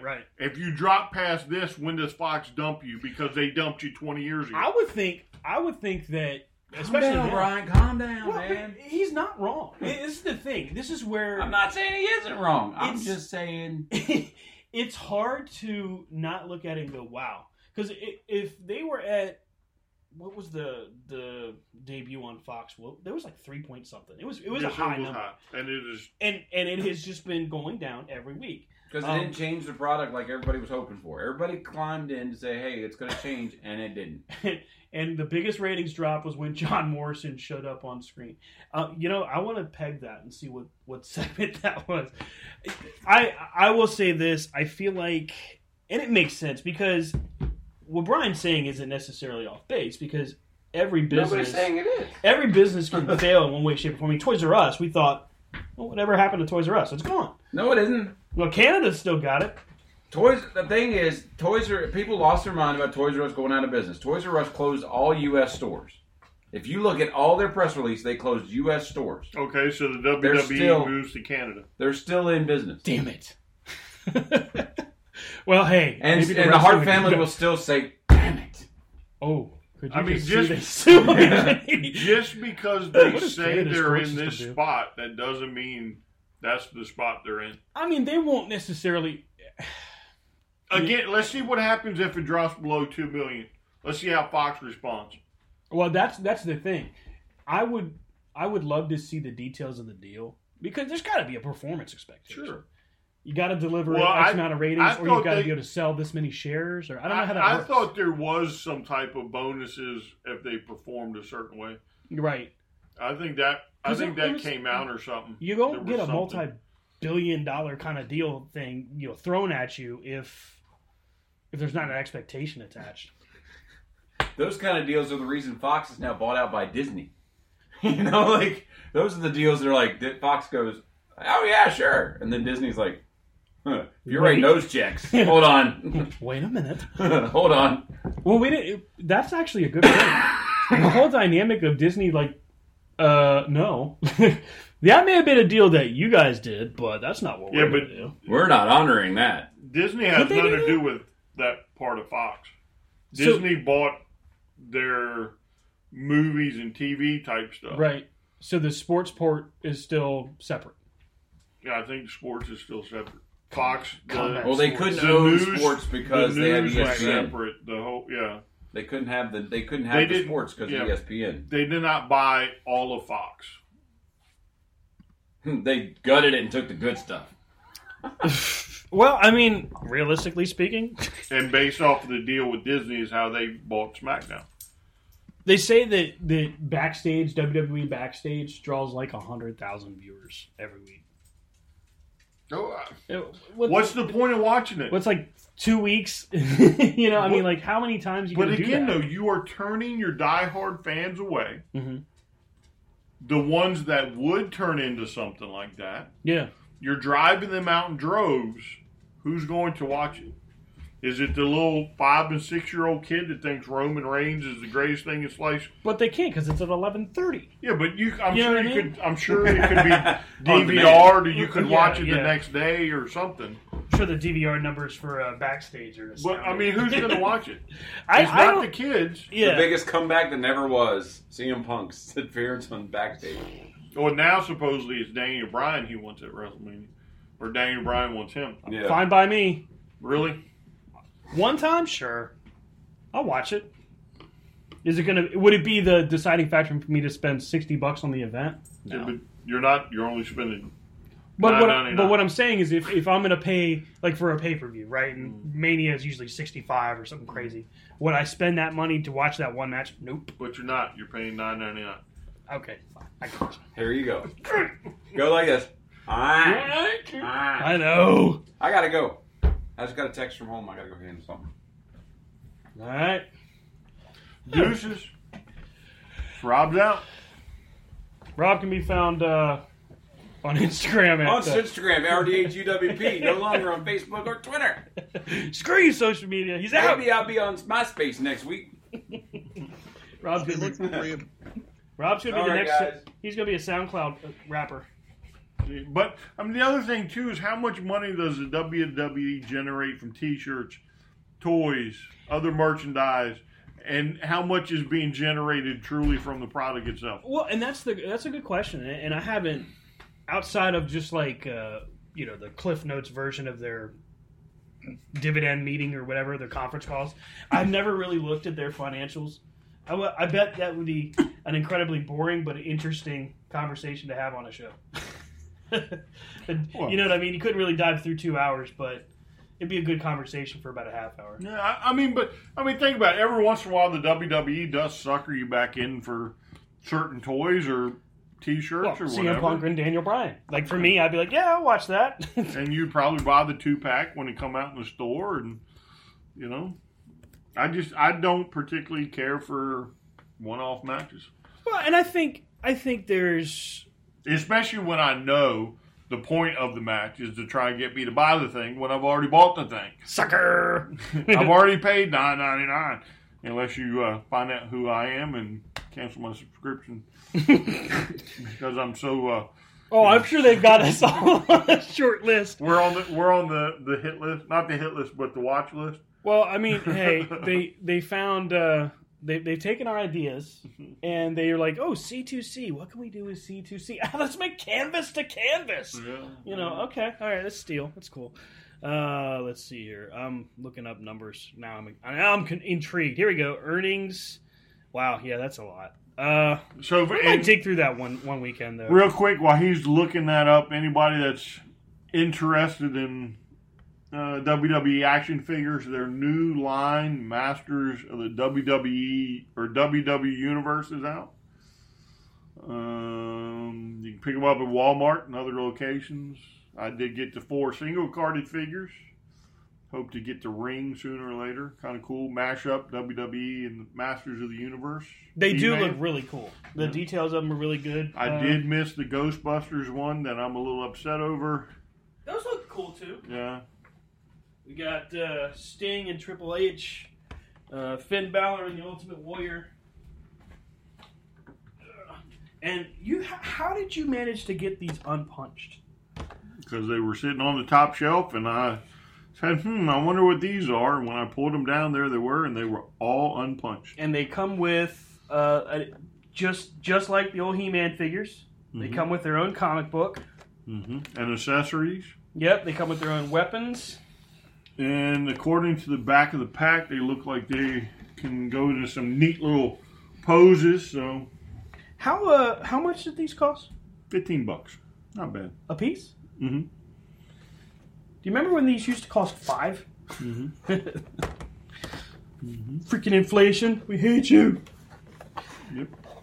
So right now the stock price for WWE is at almost $65. $64.76. For me, because we'll go down this path, the measurement of their financials speaks solidly right there in their tax or stock price. But again, last year they had 2 huge deals. Right. So it's going to take,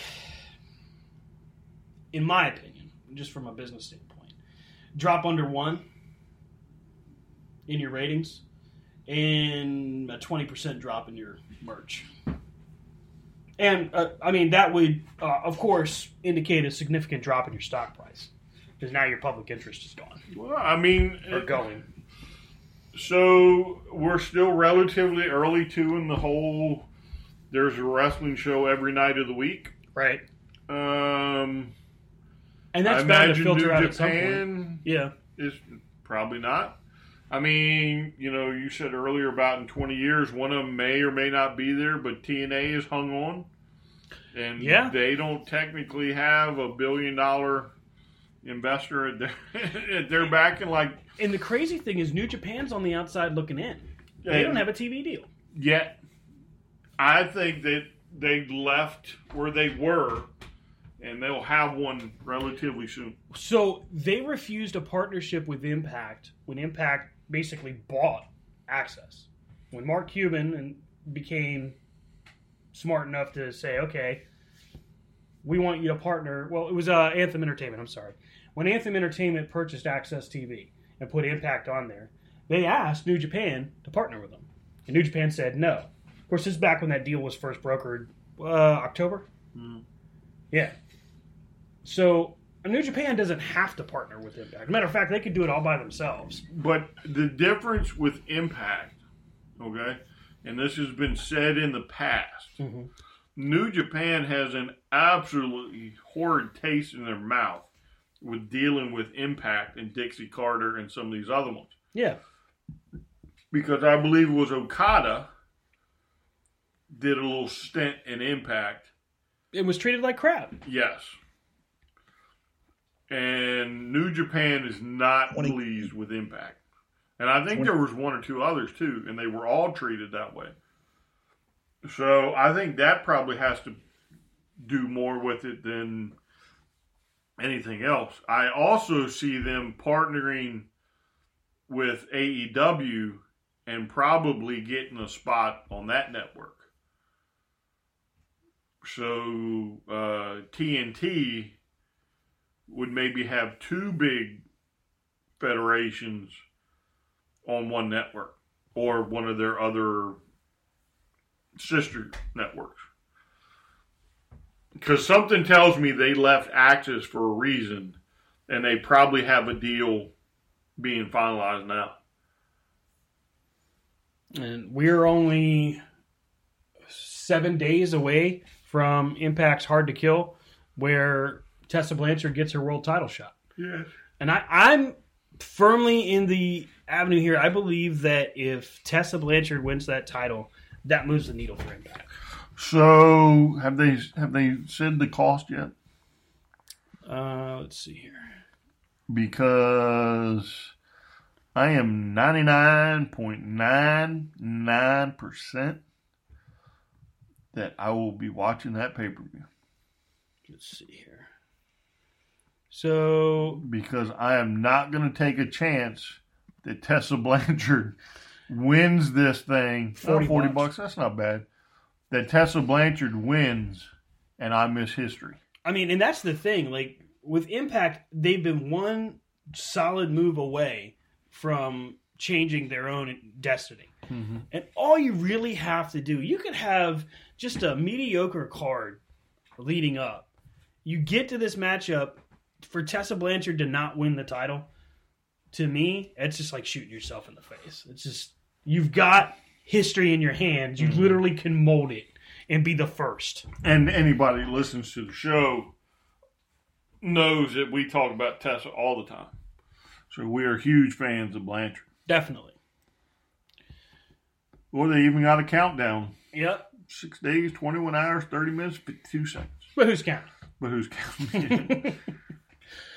All right, so it is coming up on time to wrap up here. So, of course, Rob has left the building. Had to go take care of some business on his end. Let's see. Coming weeks, we're going to see more people announcing their entry into the Royal Rumble. That is January 26th. why do I need to see people entering the Royal Rumble? Yeah, I don't understand that. Like, I would have been okay with maybe qualifying matches for some.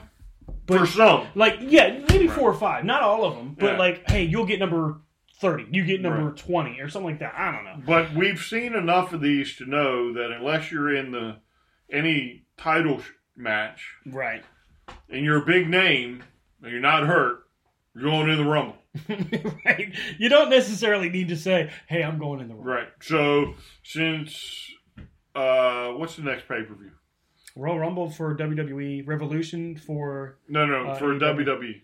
Royal Rumble. At the end of this month? Mm-hmm. So we know Asuka is facing Becky. That, I think, will be the match of the night. So, why does Charlotte need to declare? If you're not in that title picture, and that's the show you're on... She might challenge Bayley. Oh, wait. No, that's Lacey Evans. She might challenge for the women's tag. No, wait. That's... Because Asuka's going for, in a singles match. So why do you need to declare? Just shut up. We know you're in the Rumble. Or... It really makes no sense. Here's a big thing to do. Maybe just wait until the night of the Rumble. Ooh, surprise. And we'll just make it a surprise. Ta-da! It's the Rumble! I mean, that's what they did for... I don't know. I mean, they do, They do talk about surprise entrance all the time. Everybody's a surprise. Everybody's a surprise. We didn't know Daniel Bryan was in the Rumble. So we've got Revolution coming up for AEW. You got the Rumble coming up for WWE. Hard Times is coming up for NWA for the TV title. And then I'm sure Nick Aldis will probably defend on that show as well. Mm-hmm.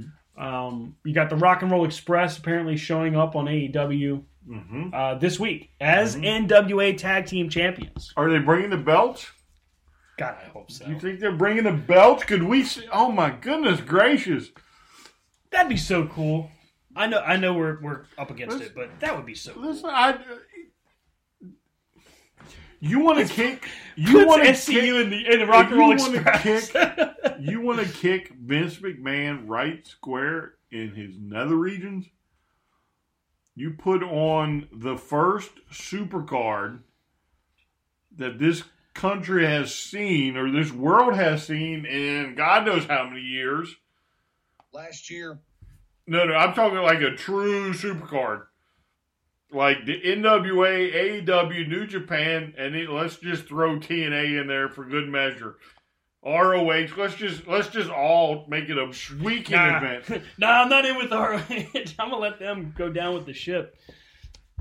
They need to fix their stuff. They got a lot of problems.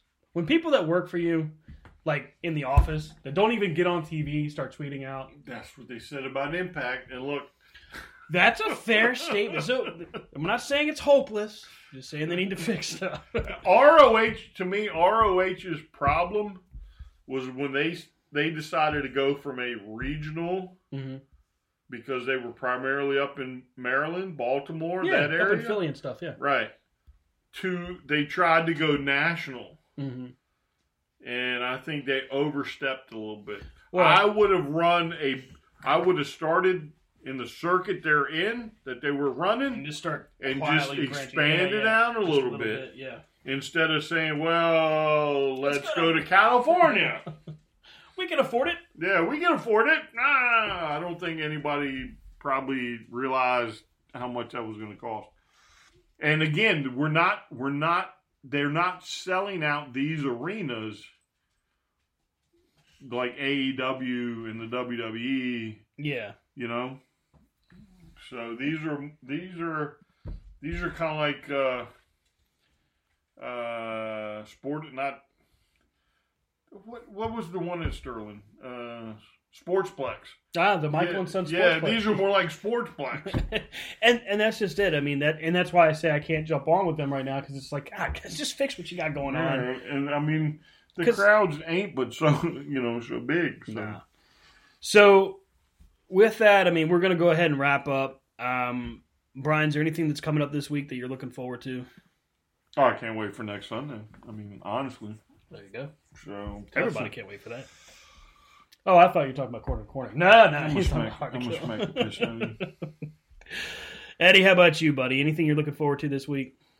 Yeah, New Year's Dash later tonight. There you go. Yeah, if you haven't, look, It's a reasonable price. They got great content. Trust me, if you can afford $10 for the WWE Network, you can afford the same amount of money for New Japan, and you're going to get a hell of a lot better action. Mm-hmm. It's a scary-ass picture right there. He still needs to drop by the way, made a reference to the Rumble a minute ago. There is a 90% chance that Beyond Ringside Live will actually be live on location for a Royal Rumble party. We're actually working on the logistics of it right now. So I will keep everybody posted. And as 2020 is starting to show, when I say I'll keep everybody posted, I'm actually working to keep everybody posted. BeyondRingside.com, ProWrestlingRadio.net. Facebook.com/Beyond Ringside and Facebook.com/Beyond Ringside Live, as well as at Beyond Ringside on Twitter. For me personally, Fast Eddie Lane, LAYNE.com is my home. Yep. Look at that. Zima sponsors New Japan. Hey, Zimas are great. Everybody likes Zimas. They must still be popular in Japan or something. Well, they had a limited run. We got to come back, and now they're just overseas. All right, so, of course, you can catch up with... what am I looking forward to this week? Actually, I want to see Dynamite's tribute to the Legends. They were already promoting, paying respects and stuff to Randy Savage, to Jimmy Valiant, Lanny Poffo. I mean, there's a bunch of different names they're listing, and there's a rumor they're even trying to get Bret Hart to show up again. By the way, whatever happened to Tribute to the Troops from 2019? Tribute to the Troops was not a televised event this year. I don't know why, but are you sure? They did it at Camp Lejeune, and they even showed snippets of it, but they didn't televise it. Are you sure? Pretty sure. I'm positive they were at Lejeune because that was a big conversation point. They were showing pictures through their website, and then they were showing small snippets of it during Raw and SmackDown. But yeah, they didn't televise it, I don't think. Let me just double check. Tribute to the Terps. Eddie? Yes. I mean, you're coughing, so. Yes. No, I'm clearing my throat. Oh, okay, Rob. We got one guy that coughs, all right? Yeah, so we... Definitely missed that. Oh, but it's a video of it. Well, that's 2018. Yep. There's not even video footage of it. Okay. Great for them. No, that was early. I'm pretty sure that was earlier. Yeah, that's... Go up. Oh. I think that was earlier this year. There we go. Photos. Maybe early this year. Oh, that's 2019. Here we go. Yeah. Camp Lejeune, North Carolina. 17th annual WWE tribute to the Troops. I think they did advertise that or show that. I don't remember it. No, this was not on TV. This was WWE I think part Live. of it was. I think the Lacey Evans stuff was. No, they did. I think some of the matches were. Wow. Ouch! That looks like it hurt. I don't know. Oh, well, they even had Lana and Bobby. Well, then that has to be pretty recent. Doesn't say. But yeah, it would have had to have happened before their wedding. You didn't enjoy the wedding, Eddie? War Machine and the OC. Spare me, please. Yeah, I could have done with that. Street Profits. Lana and Bobby's segment was the only thing worse would be getting a barbed wire enema. Whoa! Holy crap! All right, that's a bit much. I mean, I didn't need that. All right, could have did without that whole visual. Jeez. Oh, I'm sorry. We're past 10:30. I thought we were going corner to corner after dark. Oh, Jesus. Oh, Lord Jesus, help us. Okay, so yeah, it didn't get televised. So you can catch up with the Shizzo at C2CRadioshow.com, at C2C Radio Show on Twitter, Corner to Corner Show on Facebook, and give me info. Corner to Corner, the number 2, for Instagram, and of course Brian's at STRCP21 on Twitter, and Brian Taylor on Facebook. Do me a favor, harass him a little bit. What? He needs more fans harassing him. Sure.